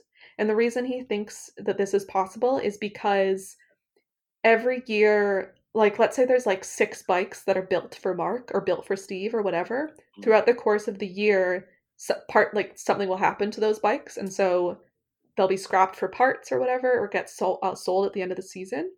But the kind of team will sometimes basically steal some of those bikes and sell them on the black market. Oh. So Axel is saying, like, he knows that the Dandy was a part of selling one of Mark's bikes a couple more months ago after one of the big competitions. Interesting. And so he's saying after the mechanics are done working on the bikes just kind of get left on the street beside the team bus. And it's up to people like Axel, who are not mechanics, to kind of guard the bikes. And so he's saying, I don't think anything happened to it on that day, but there's so many reporters and tourists and everyone just sneaking around trying to see everything that I can't have my eyes on the bikes all the time. Interesting. So the bikes, the mechanics are like, they've got like a side hustle here where they're like selling off the bikes that don't really get used during the race. They're selling off the ones that so for instance, the bike that they had sold, Mark had fallen off of during the race, and so it was already going to get quote unquote scrapped, Right. because Mark would just use a newer, like a bike that wasn't broken or anything. Yeah. Interesting. Yeah. So Axel agrees that he has to tell the commissioner, but basically he just wants Mark to put in a good word for him so that he doesn't go to jail for selling this bike on the black market. Right. So Mark agrees. He likes Axel. And then before Mark can leave, Axel notices bruises on the back of Mark's neck. And what he realizes they're from is when Mark had gotten off the team bus the night before, Giro had grabbed the back of his neck and said that he'd make sure that Mark never won a race if it was the last thing he did. Whoa. And so the force with which Giro had grabbed Mark's neck had left bruises. Yikes. Giro's a scary guy. Yeah.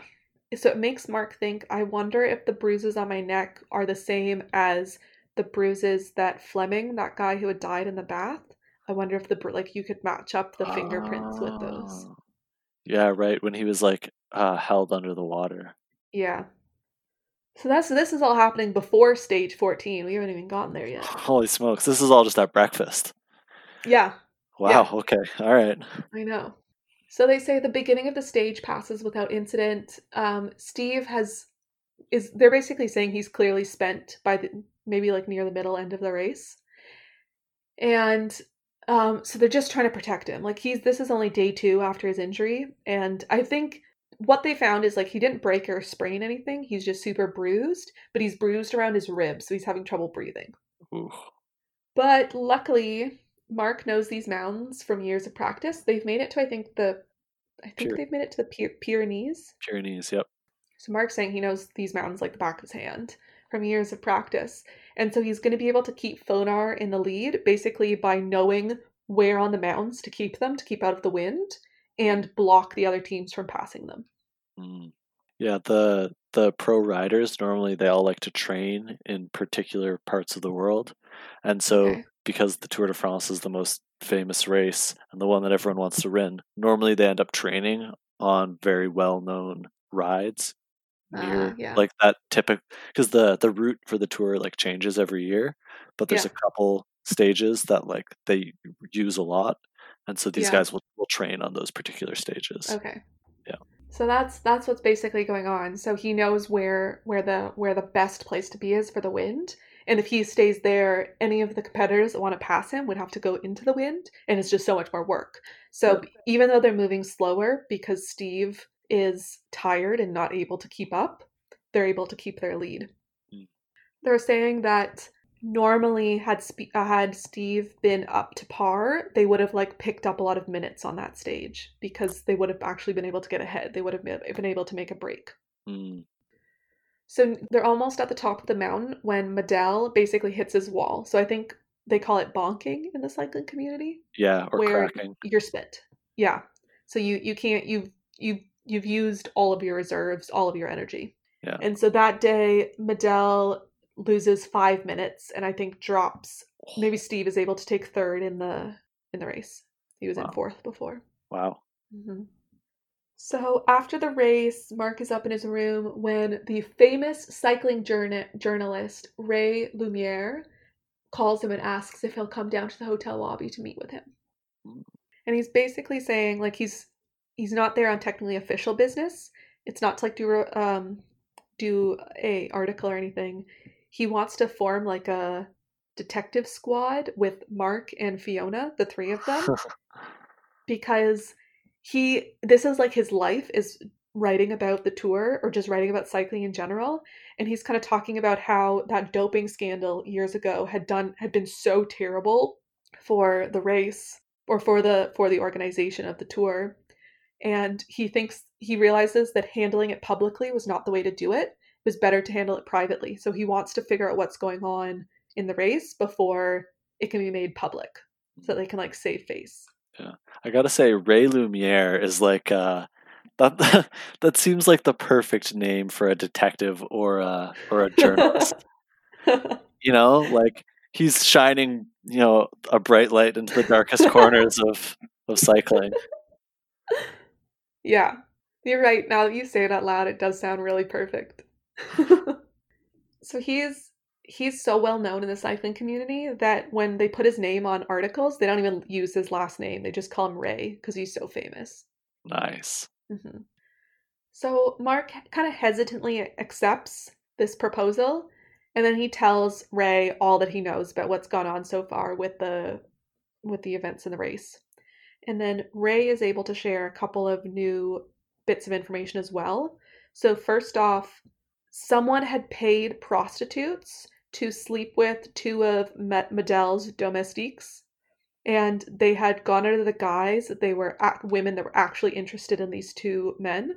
And I didn't mention this at the beginning, but there's a lot of talk about how you shouldn't have sex when you're racing because it wastes energy. That does sound like the sort of thing that a pro cycling team would care about. Yeah, right? So literally the first page is, or maybe not the first page, but like somewhere near the first chapter is the DS Giro telling his whole team, we're not even going to think about sex. Like none of you are going to think about it. What's really funny is that Mark and Fiona sleep together so much during this book, and every single time they say it as if they've never done this before and they would never do it normally, but they did it 2 nights ago. So what's going on? Jeez, a lot of craziness going on. Everyone's. I mean, I guess the tour just gets everyone real excited. All this danger, you know. That's what they keep saying is like this might be their last night together. They're gonna die, or it's pretty Pretty melodramatic. dramatic. Yeah. Yeah, exactly. So the idea that someone had paid prostitutes, that's why that's actually like a threat, is the fact that they would be wearing out the domestiques when they didn't need to be. Yeah. So that's one thing. And then the second thing Ray is able to share is that a very good Russian climber, Partak, had been paid to leave the race in the second week or something like that. Okay. And then finally, several racers on the AG2R team had been fed laxatives near the beginning of the race and had gotten diarrhea, which again was like this terrible because they're just going to lose so many fluids, and basically saying it's almost as if you're breaking your leg. It's that bad. Jeez. Interestingly, AG2R really is a pro cycling team. I knew it. I knew something would come up in here where I'd be like, yeah, that's a real thing. Yeah, it's weird that they only picked one real team, though. I have no idea how they made any of these decisions. Yeah. But you're right. I don't know. So after kind of sharing that information, Ray says that he thinks this has got to have something to do with Jiro or Matosa. Like, that's the only possible options. And basically, we have to stop them in any possible way. Yeah, I feel like they're the only ones that have the most serious motive right now. Yeah, it feels like it.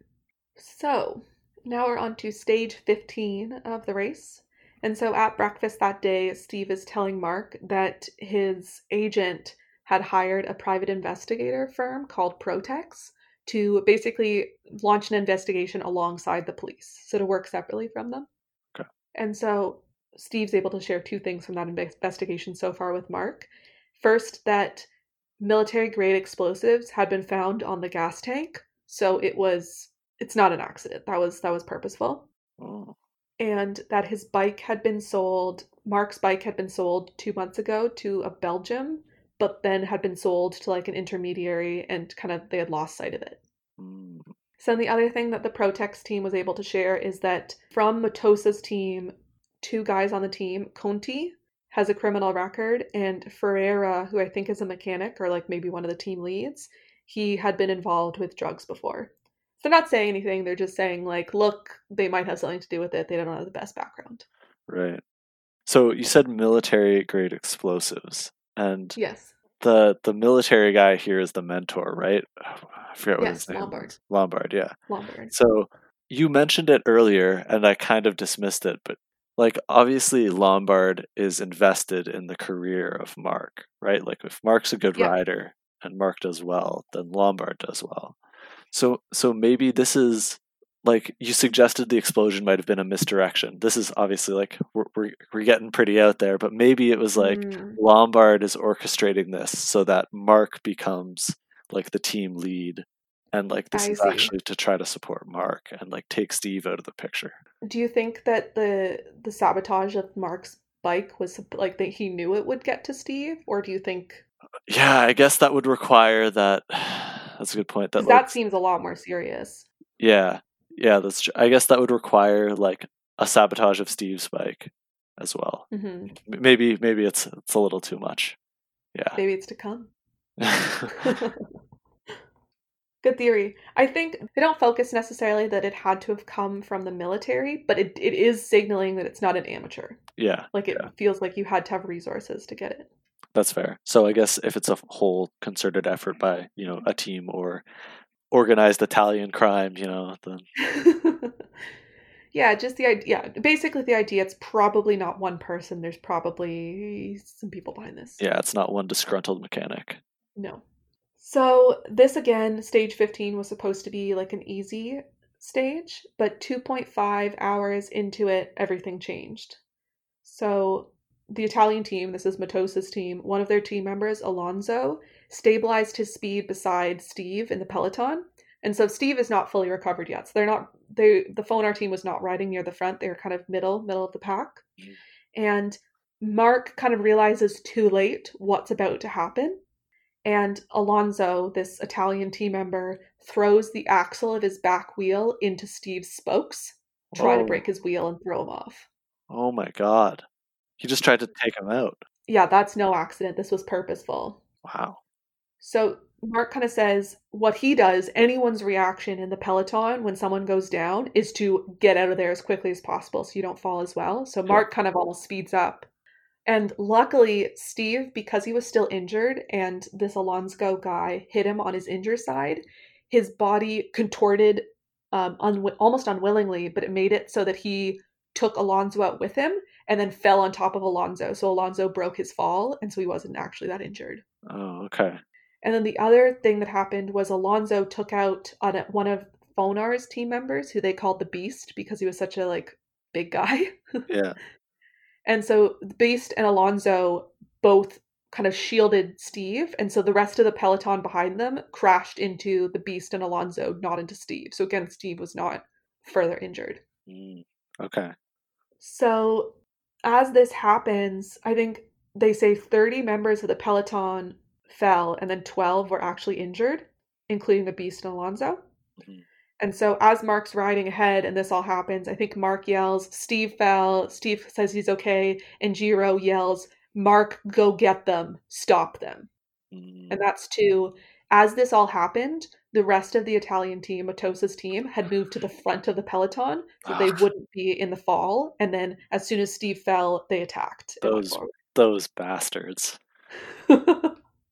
That's bad, right? That's seen really badly in the Tour. Yeah, that's like scum of the earth. Taking out a rider, you'll get a penalty for, but obviously, the whole team won't get penalized. They can only penalize the one guy. But yeah, attacking when a main rival is down is the worst thing you can do. It's so ungentlemanly. Okay, so yes, this is no good. So Mark chases down the peloton, but he I think Giro wanted him to basically knock all of them off their bikes. Mark knows he can't do that, so he decides just to beat them and make sure they don't win. And so he's able to finish 58 seconds ahead of, I don't know who. I think just 58 seconds ahead of Matosa or whoever the next rider was. Okay. So Giro is not happy that Mark just took time because he basically said, I wanted you to slow them down, not speed them up. Yeah. But I think even Steve says Steve kind of backs Mark up and basically is how could he have done that? This was the best possible option. Yeah, and I would have never caught them up anyway, so. Yeah, he's injured. Yeah. So that evening, Ray, Mark, and Fiona have another meeting after dinner, and they discuss kind of the assault of the day. And so what is really too bad is that the helicopters above had moved ahead of the peloton before the attack had happened. So they didn't actually capture the Italian striking. And because he was kind of in the middle of the peloton, none of the cameras on motorcycles had captured it either. So basically they can't do anything. Oh. Yeah. So they have no way to get the Italian team penalized. Nope. They do say, though, that was interesting, is that they see Matosa's team moving to the front of the peloton before the attack, but Peñac and Medell's team do not move. And so they're saying Matosa did not let those other two know what was going on. They lost some riders in the fall as well. Yeah, because if they were all in on it, they would have done their best to pull their leaders to the front as well. Yeah, exactly. And then the other thing that's interesting is that the Tour, the organization, is trying to give Mark back the 2-minute penalty that he lost for taking a rival's bike, because they're basically saying he had given away his bike in a sportsmanship fashion to Steve, and so he shouldn't be penalized for being sportsmanlike. Yeah. Nice. That warms my heart a little bit.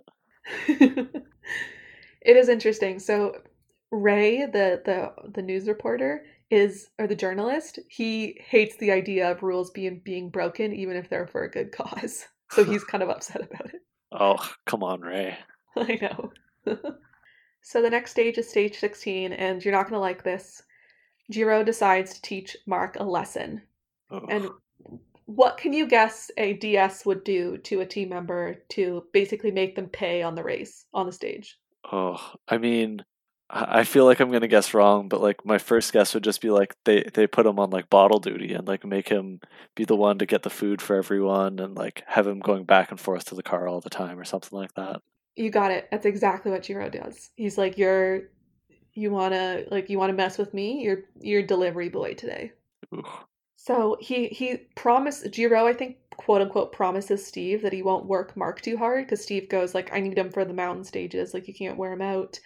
And so he says that he'll ask the rest of the domestiques to help, but in reality, he just makes Mark go back and forth along the peloton, bringing water and food and gels or whatever. Mhm. So luckily, Mark's team is not as vengeful of Jiro. So when they kind of realize that that's what's happening, they stop asking for food and water. Like they just try and pick up what they can off the side from the tour organizers. Mhm. But Jiro still makes Mark bring water back and forth. And so by the end of the stage, he's still able to finish at the same time as because the whole peloton arrives together, but Mm. he's way more exhausted than everyone else. The other thing is that the tour has officially given Mark back his 2 minutes. So now he's actually a minute ahead of Steve in the standings because of that day before where he raced ahead.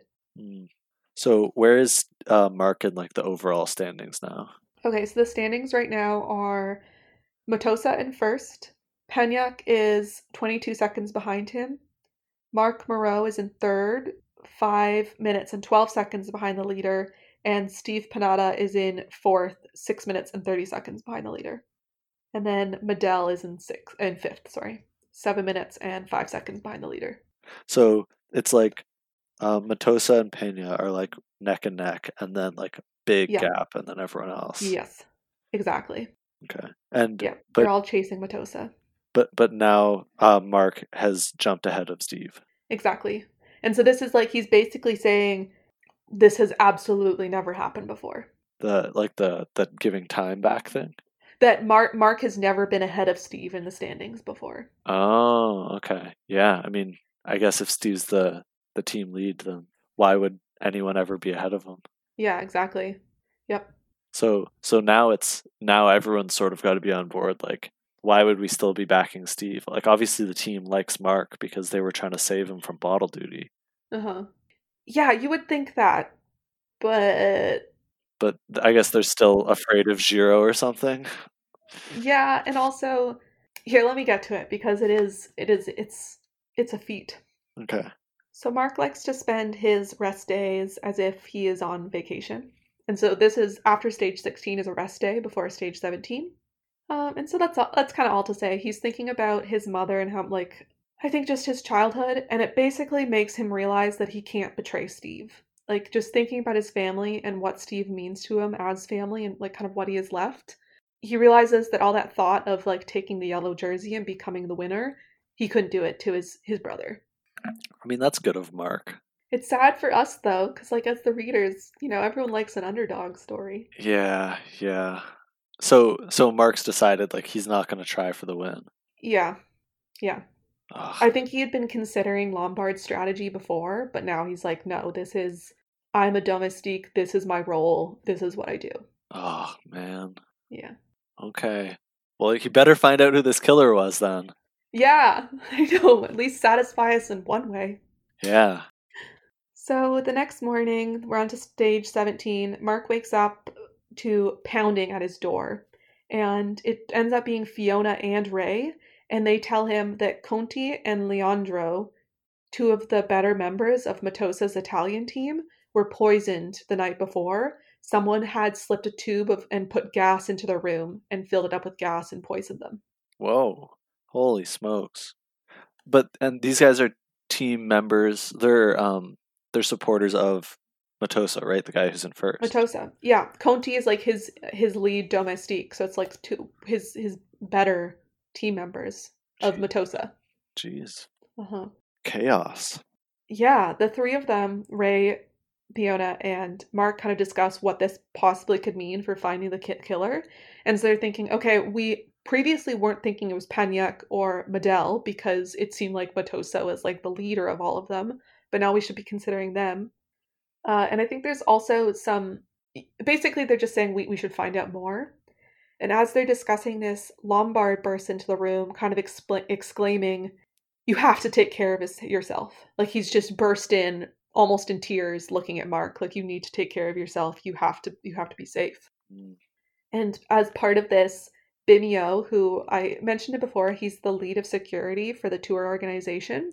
He's agreed to have 2 security guards stationed outside of Mark's door, and this is on top of the private investigator firm Protex that Steve hired. Steve has also put one of the bodyguards on Mark. Wow. Okay. So they're sure Mark's going to be next. Everyone's watching out for him. Yes, and I think it's because so many lead domestiques have been taken out. Yeah. Yeah. So at breakfast, Steve and Mark are kind of talking about what's going on, especially with this new Italian stuff and how crazy it is. And one thing is that Interpol has found the link between Ferreira and Mark's black market bike, so they can now prove that Ferreira, one of Matosa's team members or like mechanics, purchased the bike, so it was in his possession at one point. And then Steve also informs Mark that he's almost sure that Medell has nothing to do with it because they've tapped his phone lines and he calls home every day terrified that he's going to be next. He's the next victim. So they really don't think it's him. Okay, so we're pretty much down to just that one guy at Pignac, right? Yep. So then I think Giro is kind of ecstatic that the Italians have basically been taken out, and so he wants to take advantage of their rivals while they're down and wants Mark and Steve to attack the entire way. Mm-hmm. And so Mark feels really guilty about this because he's kind of saying like it's just bad sportsmanship to take advantage Matosa is the leader right now. He's wearing the yellow jersey. Mm-hmm. And so to take advantage of him while his teammates are in hospital seems bad. But they basically agree, and he goes and tells all the leaders of the other teams, we're going to take back the 5 minutes that Matosas took from us when they messed with our bike. We're going to take back those 5 minutes, and then we'll be even. Mm. So that's kind of their like his way of like still being respectful, but also doing what Giro wants them to. Yeah, yeah. So they kind of like they set a breakneck pace. They get really ahead, and when I guess there's like on motorcycles, there's like not chalkboards, but like screens showing how far ahead you are of the other people. They actually do use chalkboards sometimes, yeah. Okay. So let's say the chalkboard shows that Mark and Steve are 5 minutes ahead. Mark slows down, and this is after Steve had made Mark go first, just the two of them, for like 20 kilometers without changing. So Mark's also pretty worn out. Yeah. So Mark starts to slow down, but Steve basically goes, my turn, and then takes over the front. And Mark, I think, probably could have kept up, but at the same time, Steve is showcasing, I got injured 3 days ago, and look how much energy I still have. And he powers to the finish line and takes the yellow jersey back in one stage. Nice. Cool power move from Steve, I guess. Still a bummer that Mark isn't in the driver's seat, but yeah. So back at the hotel, Mark impulsively texts Matosa, I'm glad Conti is out of danger. And this is after getting word that Conti has been stabilized in the hospital, like he's not in critical condition anymore. Mm. Then Ray and Fiona come up to Mark's room and they're kind of discussing Pagnac's past because, again, he's kind of like not the main focus, but he's the only person that hasn't been hit with anything yet in the tour. And so Ray found that he had been in and out of juvie in his childhood, like from 14 on, and that he'd actually been in juvie once for blowing up a gas tank at a cafeteria. Oh. So they're kind of saying like this, he might know a thing or two about these kind of attacks. And he's a very hermit-like person. He's one of the few people on the tour that kind of refused to learn French or English, so he can't communicate with everyone on the tour. Mm. Would you say that's normal that like the two main languages are French and English, or? Yeah, because I mean most of them know English just because that's like the language that everyone speaks. Mm-hmm. And what most of the media, but then French as well, just because like that's where so much pro cycling happens in France and like Belgium and that area. Yep. Even if it's not the Tour de France, there are other professional races that happen there. So most of them will. That's just the main. Yeah, we'll learn at least one of those two languages. Okay. So they're not saying it's bad. They're just saying it's abnormal that Pagnac, this Russian dude, like never learned any of these languages, so he can't really communicate with anyone. Mhm. But then they also kind of start to discuss the possibility that it still could be Jiro, and they're saying because Jiro could legitimately have wanted to get rid of Mark because he right now is they're saying Mark is the only person that can beat Steve now Mhm. and could have beat Steve. So it almost made sense to get rid of him. But at the same, so it's because they're discussing these possibilities, like possibly maybe it's still Matosa and he just wanted to get rid of Conti. Like he didn't want to hurt him that badly, but they wanted to like get some heat off of them from the police and make it look like it wasn't them. But then at the same time, Jiro could be doing the same thing, or Steve even. Yeah, yeah. Any one of them could be trying to do some misdirection here. Yeah. So before Mark goes to bed, he gets a text from an unknown number that says, "Let's stop this. I need to talk to you. Tomorrow night at the hotel?" Question mark. And because it's in Italian, he guesses it's from Matosa. Hmm, interesting.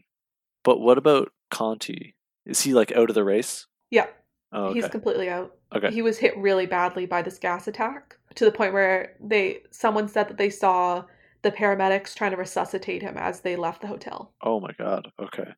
All right. Yeah, I guess we don't know anyone else who's like a major figure who's Italian. So yeah. Yeah. And also the fact that Mark had texted him earlier in the day. Well, but it was from an unknown number. Like, wouldn't have Mark known? Yeah, but there's an idea going around that the phones are being tapped, and so it's possible that they just don't like you wouldn't want it to be traced or something. Okay. Also, we know Steve is tapping other team members' phones Okay. because of the Protex guys. Right. Right. So the next day before stage 18, Steve kind of offers Mark an olive branch. Like there's kind of been some discord between them because Mark had been in first, like not been in first, but he had been ahead of Steve for a little bit and all of that kind of stuff going on. And so he basically says, he's kind of saying, I think I almost have this tour. Like I'm wearing the yellow jersey right now at stage 17. We've only got till stage 21 and there's no one really left to take it from us. So I basically won 5. The record is winning 6 Tour de France is tours Tours de France. Tours de France. And so he's kind of saying, I want to win that 6th and set the record. And so he's kind of thinking for next year that he'll only train for the tour. He won't train for any of the other races. And so he's saying that he would let Mark win those other competitions. Yeah, because there are other prestigious cycling races. There's like Yeah. there's like the 3. El Giro? Yeah, One? yeah. So Il there's Giro? yeah, there's the Giro d'Italia and the Vuelta Okay. d'España, and those are like Okay. the 2 other that make up the Grand Tours, and they are like Yeah. the equivalent to the Tour de France, but in Spain and in Italy. Okay. They're not quite as big, but yeah. So basically Steve is saying like you can win those or you can go for those. I won't even compete in them, but Yeah, you'll be on my team. yeah, like you can because the teams have like a larger roster and Okay. they have more like guys on the team than they actually need at the race. So Okay. sometimes like the other tours are like a trial run. Like if you do well on like the Giro team, then they might let you come to the Tour de France. Yeah. So it sounds like Steve's just saying like I won't even bother being on the team for the Vuelta or the Giro. I'll Yeah, only show cuz up for the Tour de France and you get to be the team lead the rest of the time. basically he's saying like I need to conserve my energy, like I'm going for my 6th. And the other news he breaks is that they won't even he's saying we won't even be on Phonar next year. There's this rich tech guy in America that wants to start his own team and he wants to recruit us and he's basically saying Phonar's budget is peanuts in comparison to what this guy is offering. Oh, interesting. So they don't really care. Okay. Yeah, So I'm trying to connect this to like some more motive, but I'm not sure I can right now. it's kind of then Steve says something along the lines of no one else can take the yellow jersey from me this year, right? And so he's almost like making sure Mark is still on his side. Yeah. That he's Oh, still going okay. to help him get this jersey. Yeah. So there's clearly discord going on between the two of them. Mhm. So in the evening, I guess the stage happens. Did I write anything about it? Okay, I guess the stage goes off without a hitch. I I didn't write how it went, but I guess it went okay. Probably a flat stage or something. Yeah. So that evening, the commissioner brings, or he has sent to Mark a burner phone and basically says, if you need to talk to me on this. Like, I think the phones are being tapped. So there's a lot of this going around. Everyone kind of knows what's up. Mhm. And so Mark immediately calls him, and the commissioner tells him that Ferreira has confessed to buying the bikes on the black market, but he hasn't said anything else yet. Like, he hasn't said that he messed with the tires or replaced the bikes or whatever. Mhm. But they think they can get him to confess to that, and they think they can get him to confess to all the other things that have gone on in the tour. Mm. But he's okay. It would be like a forced confession as far as we know right now, though, because he's purchased a rival team's bike, but that's all. Yeah, exactly. And Mark is kind of saying that, like along the lines of that, of like, that kind of means nothing. Yeah. So he owns my bike, or he owned my bike. Mhm. So after that call, Mark goes to meet Matosa for the clandestine meeting that they had set up. Basically, what Matosa is saying is that the Italians and his team had been convinced that it's Fonar that is behind all of the attacks. They think it's Steve and Giro, and they thought that Mark had been in on it, and that's why they had sabotaged his bike, basically as revenge for everything that was going on. Mm. Specifically, Matosa is saying that his team had caught someone messing with their team bus brake lines, which would have like sent them off the road. Oh. And the guy messing with the brake lines looked like one of the Protex guards of Steve's. Oh my gosh. Yeah, so they kind of said we could only get our hands on your bike, Mark. We couldn't get our hands on Steve's. That's why we had sabotaged it. But then when they had seen that Mark had actually slowed down after the 5 minutes and hadn't like taken any more time, they thought that Mark wasn't in on it and it's just Steve and Giro. And so that's why Matosa is telling him. Mm. And then they also think that that's why like the gas tank had been a cover and that Jiro doesn't like Mark anyways. And so that's why they let it happen to him. Oh. I find this theory compelling. The Italians present a good case. So basically Matosa is taking responsibility for the sabotage of Mark's bike, but nothing, he's saying we did not do anything else. That was all. Right. Right. And I still don't like Giro, so I'm on board with this. Nice. So now we're on to stage 19. We're 3 stages away from the end. Very exciting. And at breakfast, Steve is kind of saying that he thinks that they should still be pushing for Mark to get second place because he's basically like, we're so close. Wouldn't it be great if Fonar could take first and second? Like, the sponsors would be so happy. So then Mark goes up to his room to get ready, and he finds Lombard, his mentor, is already in his room with a map and a lot of pictures of a specific point on the race that are showing where in the last stage, like on stage 20, before. So I guess stage 21 is just in Paris, and it's supposed to be like an easy stretch. It's like a show-off thing. Yeah. Yeah. So the last real stage of the race is stage 20. Yeah. The last like one that you can actually make up any time is stage 20, and then the last one they do like around the Arc de Triomphe, and like it's like a nice little gentle ride into the city, and like the team that's about to win, they all like drink champagne together while they ride their bikes and like take photos. And then the sprinters do like a really cool like race, because the same way that like you were saying that the Tourmalet was like a really prestigious stage to win as a climber, the equivalent to that is winning like the final stage in the Tour de France as a sprinter. The sprinter, yeah. Yeah. So basically, Lombard is lining out how for stage 20, this is the point of the race where Mark needs to break away from Steve and beat him. And they're basically showing, they've looked at the stats and they're saying, Mark, you're a better racer. Steve literally can't keep up with you. If this is what you do, you will win. All right, Mark, what are you going to do? This is your last chance, buddy. So Mark humors him, but he knows deep down that he's already made his final decision and he's destined to lose to Steve. Ugh. I know! Aren't you so annoyed? Don't you just want to like shake him and go, Mark! Bah humbug. So Mark tells the commissioner, I think he texts him that he thinks it's Giro. And the commissioner Favre is kind of hesitant to believe this. He's kind of like, yeah, it could be. We'll see. We can look into it, but I don't know. So on that stage, if Mark wants to get second, he needs to hold his place in the race. Like Steve has minutes ahead of him, but he doesn't have as much time. Mm-hmm.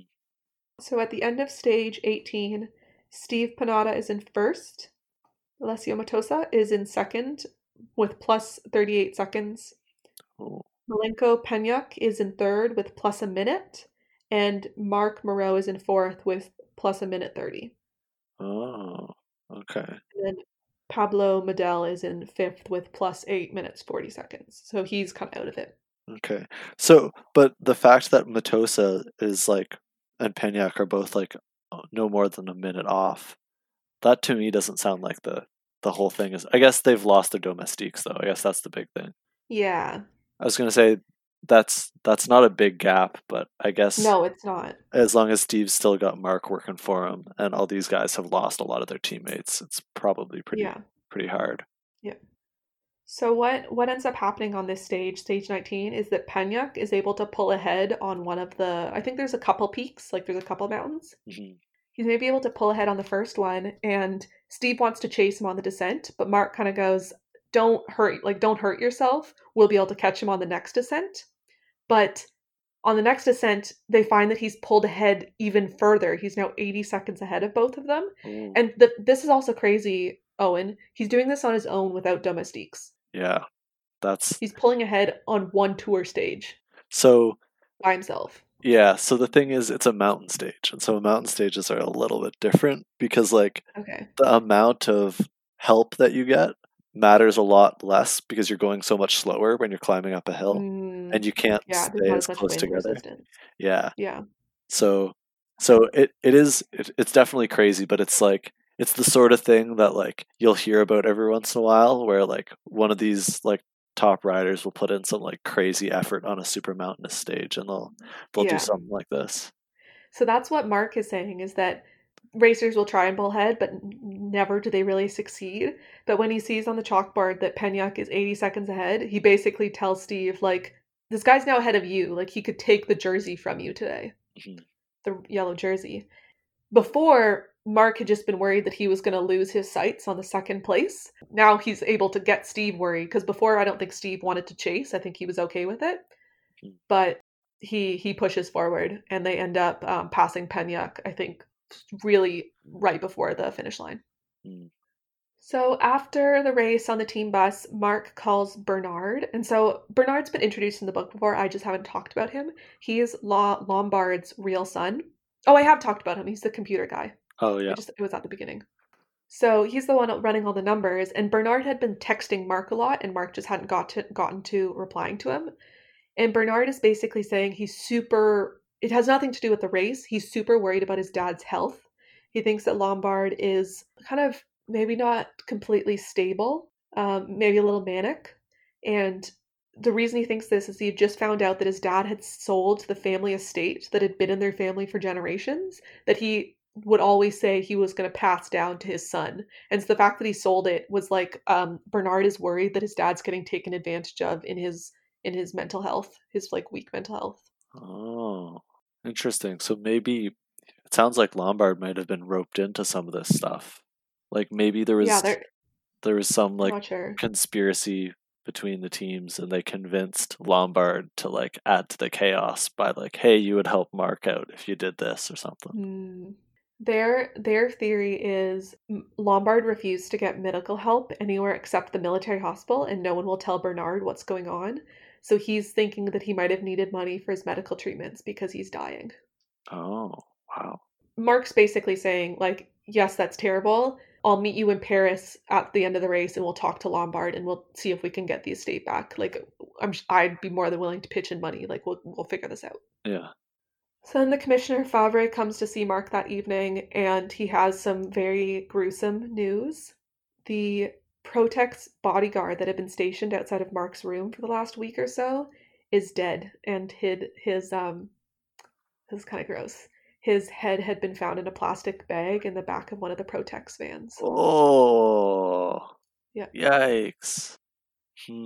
So to me, sorry, the decapitation to me sounds like it's them trying to send a message, but the fact that like Yeah. they put it in like the back of a van rather than like in front of his door or something when he woke up in the morning, I don't know. Uh-huh. Maybe I'm trying to read into it too much. I'm also realizing I read this as decapitation as well, but I'm realizing now, could it have been that there was just a plastic bag over his head to suffocate him? Oh, sorry. Okay. Yeah, yeah. No, That I also thought decapitation, but then as I said it out loud, I was like, huh, maybe this wasn't actually as gruesome. oh, maybe he, yeah, okay. Yeah, I now that would make sense. Also, this book was translated from Spanish, so it could have been something lost in translation when I was reading it. Ah, that makes sense. Yeah. Okay, let's go with that one. Yeah. And so it's crazy because this bodyguard is like massive. Like his arms are like tree trunks. Like, he's like a super strong dude. And it's the fact that someone was able to overpower him, the commissioner is kind of saying, I don't think it was one person. I think that must have been two or three. So at dinner, after the commissioners left and Mark has gone down to dinner, Steve is super anxious and he's really confused. And I think Protex is really confused because they're now thinking they had had their sights set on Matosa and Panyak, but now they're thinking they don't think it's them at all. And the reason for that is that they had spoke with Lampar, and so he was one of those people that the commissioner had mentioned at the very beginning who had been hit with a car before the race had even started. Hmm.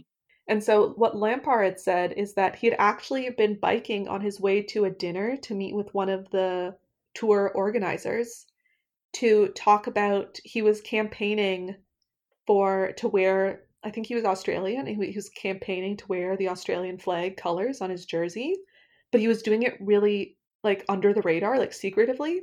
So the only people that knew he was campaigning were the tour organization and his wife. So Huh. they're kind of saying this point, who would have known that he would have been on that road on the way to the dinner to Yeah. hit him with a car on purpose? Yeah. I mean, I guess it's just the organizers, right? So but But why would is it someone paying off an organizer? Is it someone in the organization? I mean, the only person we know in the organization right now is Mark's girlfriend, but Yeah. she's not even like, she's part of like the inspection and like mechanical Yeah. side of things. I don't know. So Mark then shares that info with Fiona and Ray, which then ends up reminding Ray about something else. He remembers that when Fleming had died, the in the bathtub, the guy who had kind of been forced to drown, Mhm. their team wasn't actually supposed to be staying in that hotel that night, according to like the tour handbook that the journalist gets. The hotel they were in wasn't even on the list of hotels that teams would be in. And the reason for that was that the organization, the tour, had ended up moving their team to a new hotel because the previous hotel, apparently there had been a power outage and so they couldn't stay there. And so Ray's kind of saying he's friends with the hotel owner, and so he'll find out if there was actually a power outage or if that was just again someone in the tour organization kind Mhm. of pulling some strings. Yeah. All right, Ray, shed some light on this for us, buddy. Okay, so we're at stage 20 now. Do you want to take any like tell me how you're feeling about everything? Oh man, I'm really confused. I don't know what's valuable information and what's not. I'm It's with you. I was reading this book. I was like the first time I was totally lost. Totally lost the whole time. like maybe I feel like it can't be one of the racers. I feel like I don't know. It's just that's just I need to rule somebody out, and Okay, yeah. like Jiro seems like the one who's got the best reasons for all of this, but I can Uh-huh. totally see them just like coming out of left field and hitting us with like some other character. I don't know. I really hope that it's someone that has actually been like a suspect for a while rather than just like Hmm. some peripheral character. Some random person. Yeah, Yeah. like someone whose name has been mentioned a lot and they've always been around, but Yeah. I don't know. At least it's not like an Agatha Christie where, someone is actually someone else and there are two people with the same identity. At least I'm not trying to work my way through that. No, this is very much more like story like. Like there's actually a story going on and the murder's kind of in the background almost. Yeah, yeah. I don't know. I'm real stumped. I'm gonna pin it on Jiro, Okay. but I don't know if I can explain all of the chaos No that's been problem. taking place. No, it's crazy. So the night before stage 20, Mark kind of Fiona sleeps over in his room and he kind of tells her this is like his confession, I'm not taking the yellow jersey. Like this is I know you don't understand Steve and I's relationship, but this is just the way it needs to be. I just want to tell you this whole next chapter is hectic. Okay, So all like right. buckle up. Yeah. Okay. So when he wakes up the next morning, Fiona has left. She's already gone, but he finds a note that she left that she had written for him. And it summarizes to say that she can't watch him voluntarily lose to Steve and that this is not the man she fell in love with. So she needs to take some time to herself. Wow. So then she says, I assume you never received these emails from your mother. If you did and you knew about this, then you're basically a terrible person. And then she leaves a link. She's copy and pasted the emails onto his computer.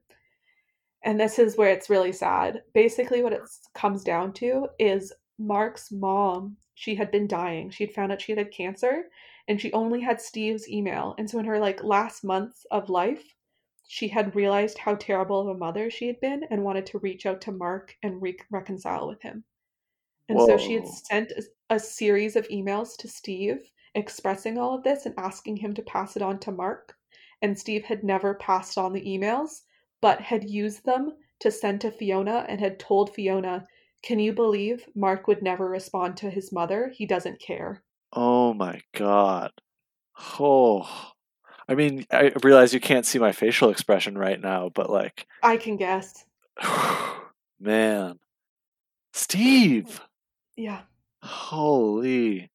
All right. I mean, all right, what else you got? There's got to be more, right? Well, you can imagine Mark's reaction to this is basically, screw you, Steve, I'm coming for you. Yeah. Like, Yeah. everything's different now. Let's go. Like, yeah, this has all been set up for me, and I, like, you treat my mother like that, like, okay, brothers no more. Mhm. An epic duel on the penultimate stage of the tour. Oh, yeah. So I'll tell you in a minute what the stage is gonna look like.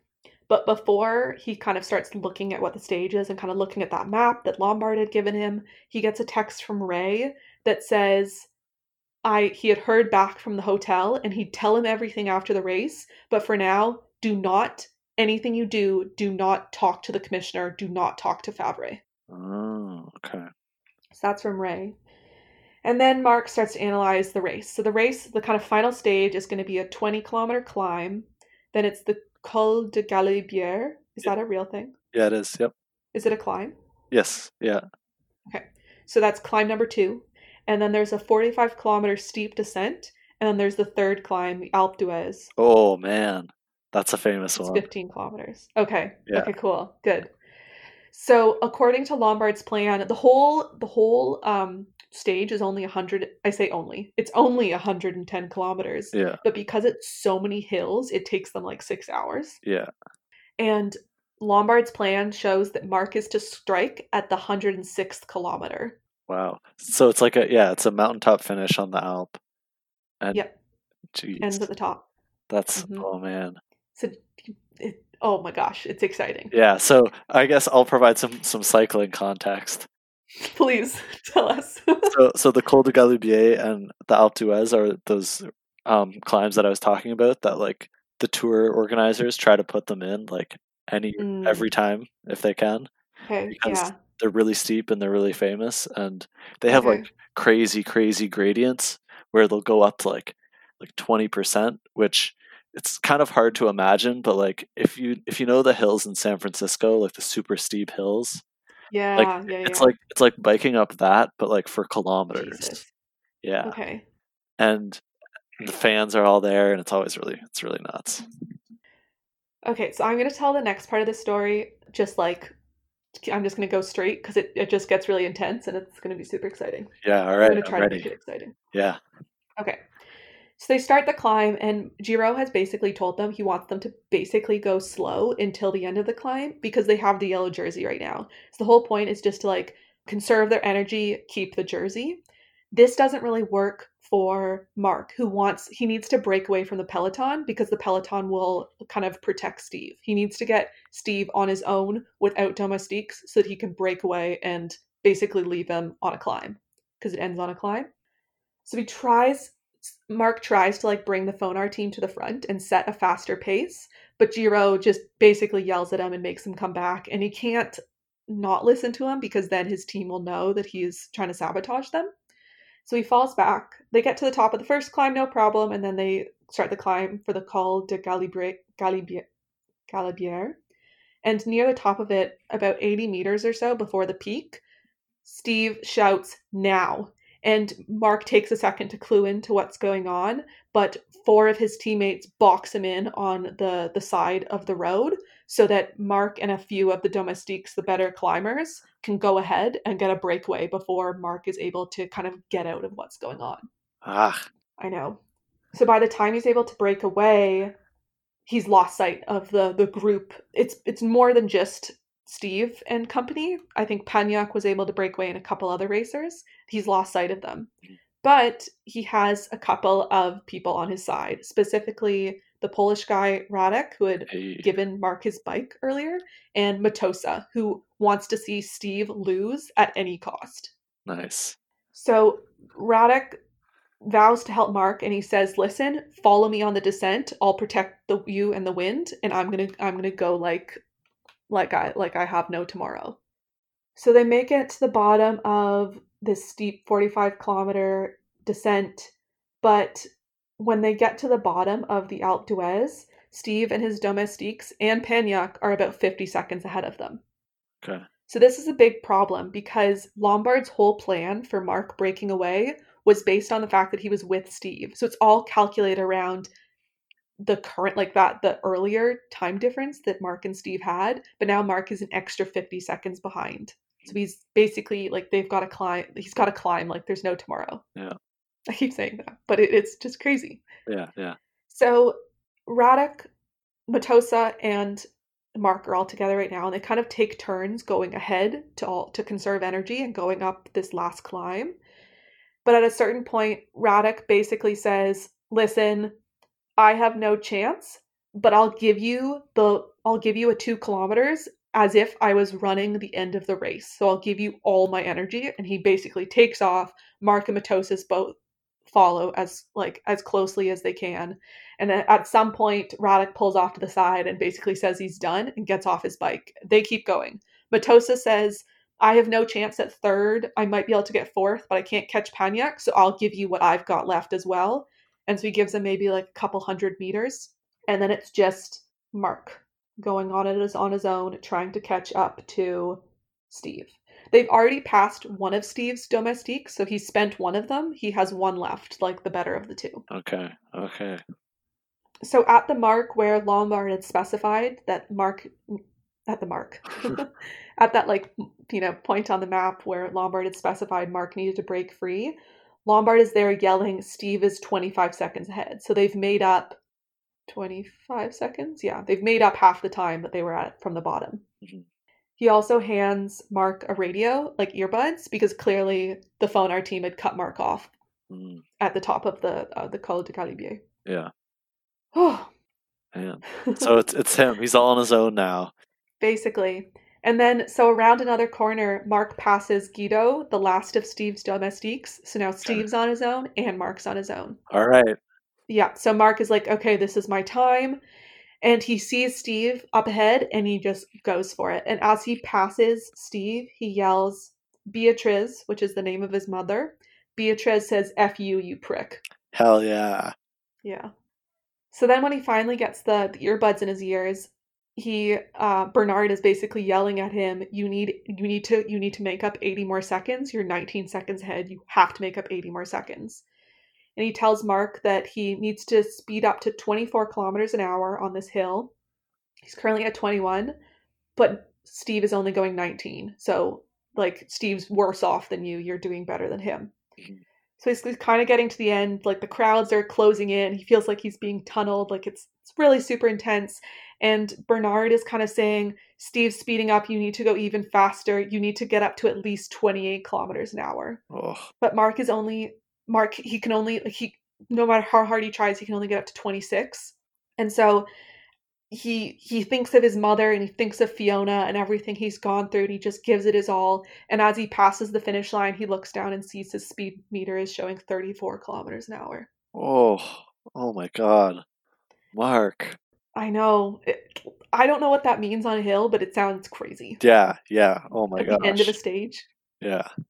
So he passes the finish line, but Bernard kind of sounds defeated on the earphones, and he's kind of saying it was a good effort, but Steve will finish with 3 to 5 seconds ahead of you. Oh. The way he's going. So as Steve kind of comes into like that final couple 100-meter stretch, the crowd is clearly upset. They wanted Mark to win because it's France and there was like, the underdog story and everything. And then all of a sudden they start kind of cheering again, and Axel, who's the only person who's supporting Mark right now, is the only Phonar team member supporting him, kind of turns around and almost not screams, but goes, "Oh my gosh." And Mark turns to look and he sees Matosa somehow has some last reserve of energy, is gaining on Steve. And with like a couple dozen meters to go, he's about to pass Steve. And Mark's going, why is no one like why is Gerard not Gerard? Why is Giraud not telling Steve? And he remembers that Steve on like important races will take out his earbuds because he doesn't want them to be in the photographs. So he doesn't know that Matosa is gaining on him until he kind of can tell that the crowd's eyes aren't on him, and he turns around to look, and in that moment loses momentum, and they both cross at 125. Oh. And when the photo finish comes through, Matosa's wheel came in first. Oh. And why this is such a big deal is because they were fighting for the third place, which there are bonus seconds awarded for first, second, and third. So without the 4 bonus seconds that Matosa just took from Steve, Mark wins with 2 seconds to spare. Oh, crazy. I know. Oh my gosh. Oh, I love that. I'm so happy with this because it's like they're using all of like the real mechanics from the world. They're not relying on like, then he had a mechanical like 300 meters from the finish. Oh my gosh, that's awesome. So it's just amazing. Oh, that's so cool. I can picture it so clearly because like that final stretch, like down to the finish line with the last kilometer, they've got the barriers up and all like the fans are like lining and they're all banging on the sides. And the guy who's like always out on his own out front is normally like checking under his arm all the time. And normally it's interesting because if he's getting caught by someone, you'll see like that moment of panic where they'll look back and they'll see that they're getting caught and they'll like stand on their pedals and try to get going. Oh man. Right. So I think Axel screams when they realize that Mark has won, and Mark is just blown away. Like they zip him into the yellow jersey, like he is in first place in the Tour de France. Yeah. So there's the whole signings, like the podium, or like I think he's supposed to like open a bottle of champagne, but he's shaking so much he can't. Like it's just intense, and so happy for him. Sadly, I don't think Fiona is there because she had left that morning. She had been so upset. But he does manage to find, and Lombard also isn't at the podium ceremony, but he finds Lombard afterwards and kind of is like ecstatic and hugging him, and it's like Lombard is in tears, like he's so happy to have seen basically Mark has won the race at this point, right? Like he's going into stage 21 with the yellow jersey. And he's kind of almost about to get onto his team bus, but he's going like, is this even my team anymore? When Lombard goes, "You're not traveling with those jerks, like we've got a car for you." And Ray pulls up, the journalist, to take Mark to the airport. And Mark's going, I like everyone's going to Paris. I won't be able to get a flight. Like I have to travel with Phonar. And Lombard says to him, You're the king of France right now.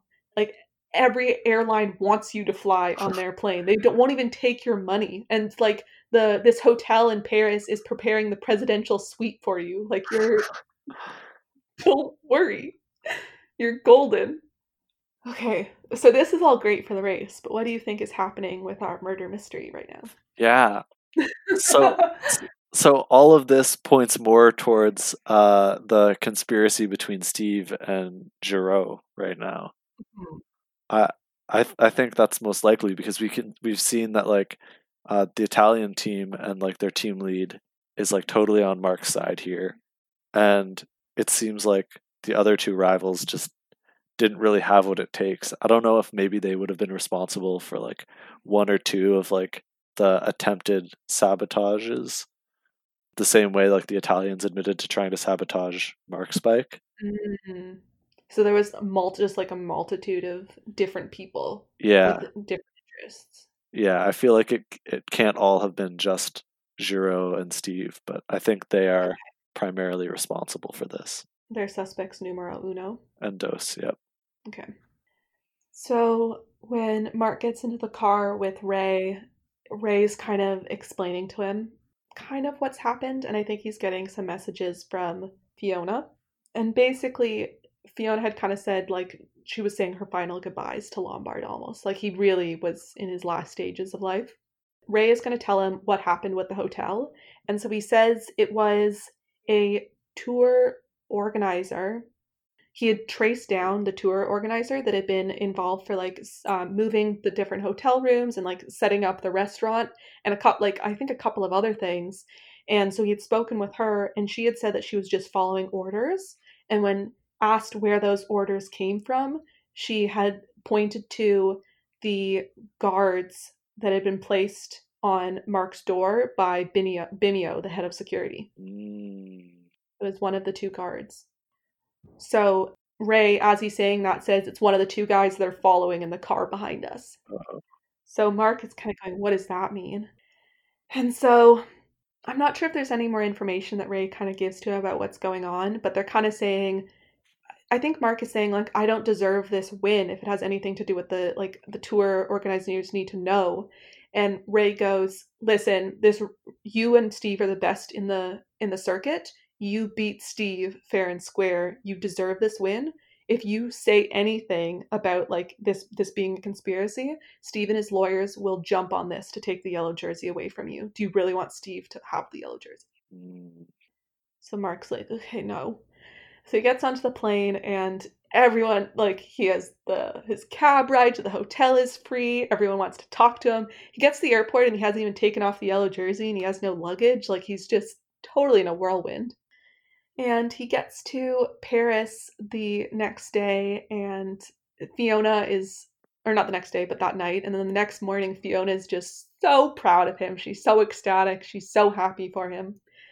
And he kind of asks her, what's going on? Like, what's going on with Lombard? What's going on with Bimio? What's going on with all of this? And she says, leave Bimio to Ray and I. We'll figure it out. You need to focus on the race, because you best believe Steve isn't going to want to lose by 2 seconds. Yeah. So kind of what you were saying is normally the last stage is like almost ceremonial in that the winning team is just can kind of take it. Mm-hmm. Mark doesn't have a team at this point. Yeah. And 2 seconds. And 2 seconds. Yeah. It's not a lot. So Mark agrees, and he agrees to focus on that. And before he leaves for the race, I think he has gotten an email from Steve saying, like, how could you do this to me, bro? And so he responds to that email or that text with a copy of all of those emails from his mother and says, this is why. Yeah. Come on, Steve. Don't act like you didn't see this coming. Yeah, exactly. It's like, what else were you planning on doing? So at the race, of course, Fonar tries to make an attack. And so they branch out from the main peloton going through Paris or going into Paris. And so Mark knows that he has to make an attack. And he's like, I'm going to have to do this alone. Of course, he doesn't have to do it alone. Matosa, Radek, a whole bunch of other racers go out with him as basically his team, protecting him if Fonar's on the left side, Mark and his gangly group of team members are on the right side. Yeah. So they go out and they're putting up a really strong pace, both of them, Fonar and them, but no one's giving up any space. And this continues on for a while until Fonar's current strongest domestique after Mark, who had left, Guido, leaves Fonar's side of the race and goes over to Mark's to help him. And as that happens, the rest of the Fonar team clearly slows their pace until Steve is absorbed back into the peloton. Oh. And then Mark happily takes his place at the front of the peloton and rides into Paris to clinch the yellow jersey. Wow. So they held off the attack and they gave up? Yep. Wow. Exactly. Steve knew he couldn't do it on his own. Wow. So that's incredible. Mark, like, he's so excited. He says he doesn't make eye contact with Steve as he gets onto the podium, of course. He gives his flowers to Fiona at the medal ceremony, but he's kind of like Fiona was not as excited or happy as he thought she would be. And after the race, when he's doing kind of like a press conference, he realizes why when one of the journalists, in good faith, thinking that Mark had already known, asks, "How are you feeling about the accident that befell your mentor?" Oh.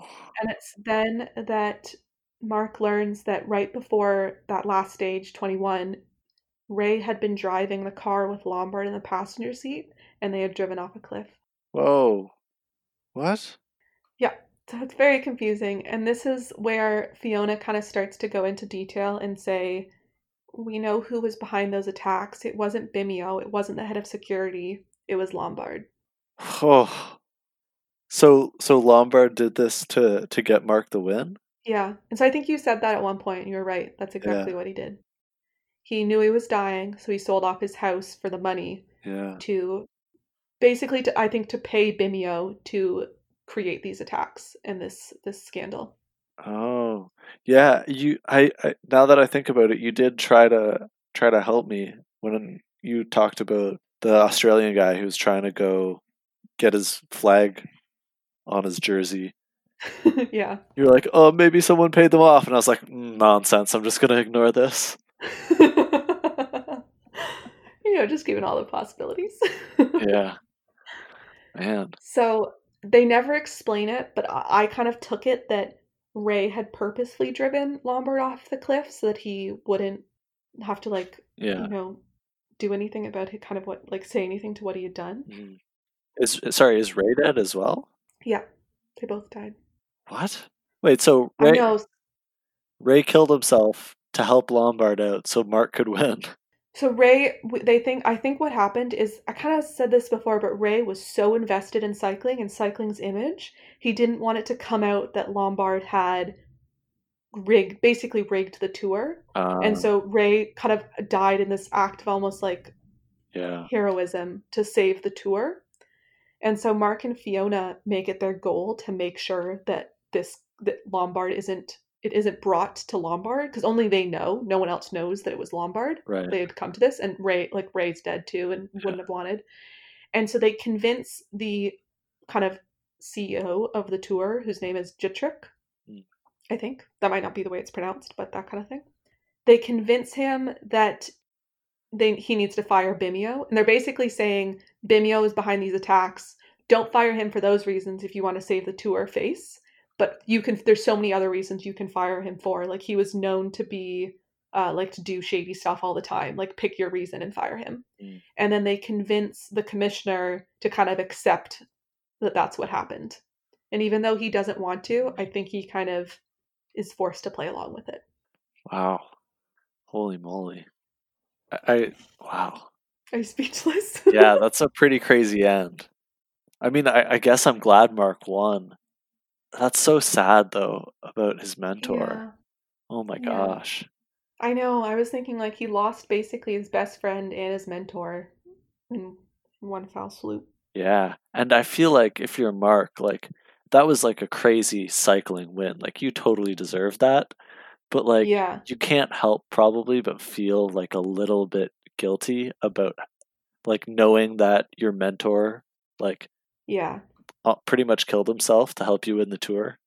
I think it was stressed that Lombard was going to die anyways. Yeah. So it's more that Ray killed himself for this. Not to help him win the tour, but basically to protect the tour image. Yeah.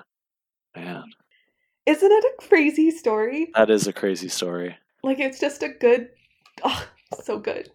Man. Thank you so much for bringing me on for this particular one. Like, wasn't it? It was perfect, and you were so great at giving us all the like real tour information and filling us in. This is perfect. Like, I feel like if it had been like some other sort of story, I don't know if I necessarily would have had the same, like, I don't know. I just loved it. Yeah, it was. Yeah, good. I'm so glad. It was like perfectly within my wheelhouse. I loved it. Yeah, it was really good. You were like, I'd only really heard about the Tour de France last summer when you talked about it, and so I feel like, honestly, from the little bits of information that I'd gotten from you, reading this book was a lot easier because I like kind of knew what was going on. Yeah. I don't know that this year's tour will be quite as exciting. No, probably not. But We'll see. but yeah, you never know. Interesting stuff has been happening so far, like man. So thank you to all our listeners at home. I hope you enjoyed this as much as Owen and I did. If you'd like to listen to more episodes, you can find my podcast anywhere you listen to podcasts. I think there's 15 other episodes. If you'd like to get more information on this book or any other books I've done, you can follow me on Instagram at Tuesday Night Mystery Club. And if you would like to ask a question or if you have any comments or concerns about the podcast, you can email me at tuesdaynightmysteryclub@gmail.com. Thank you for joining me, Owen. Thank you so much for having me.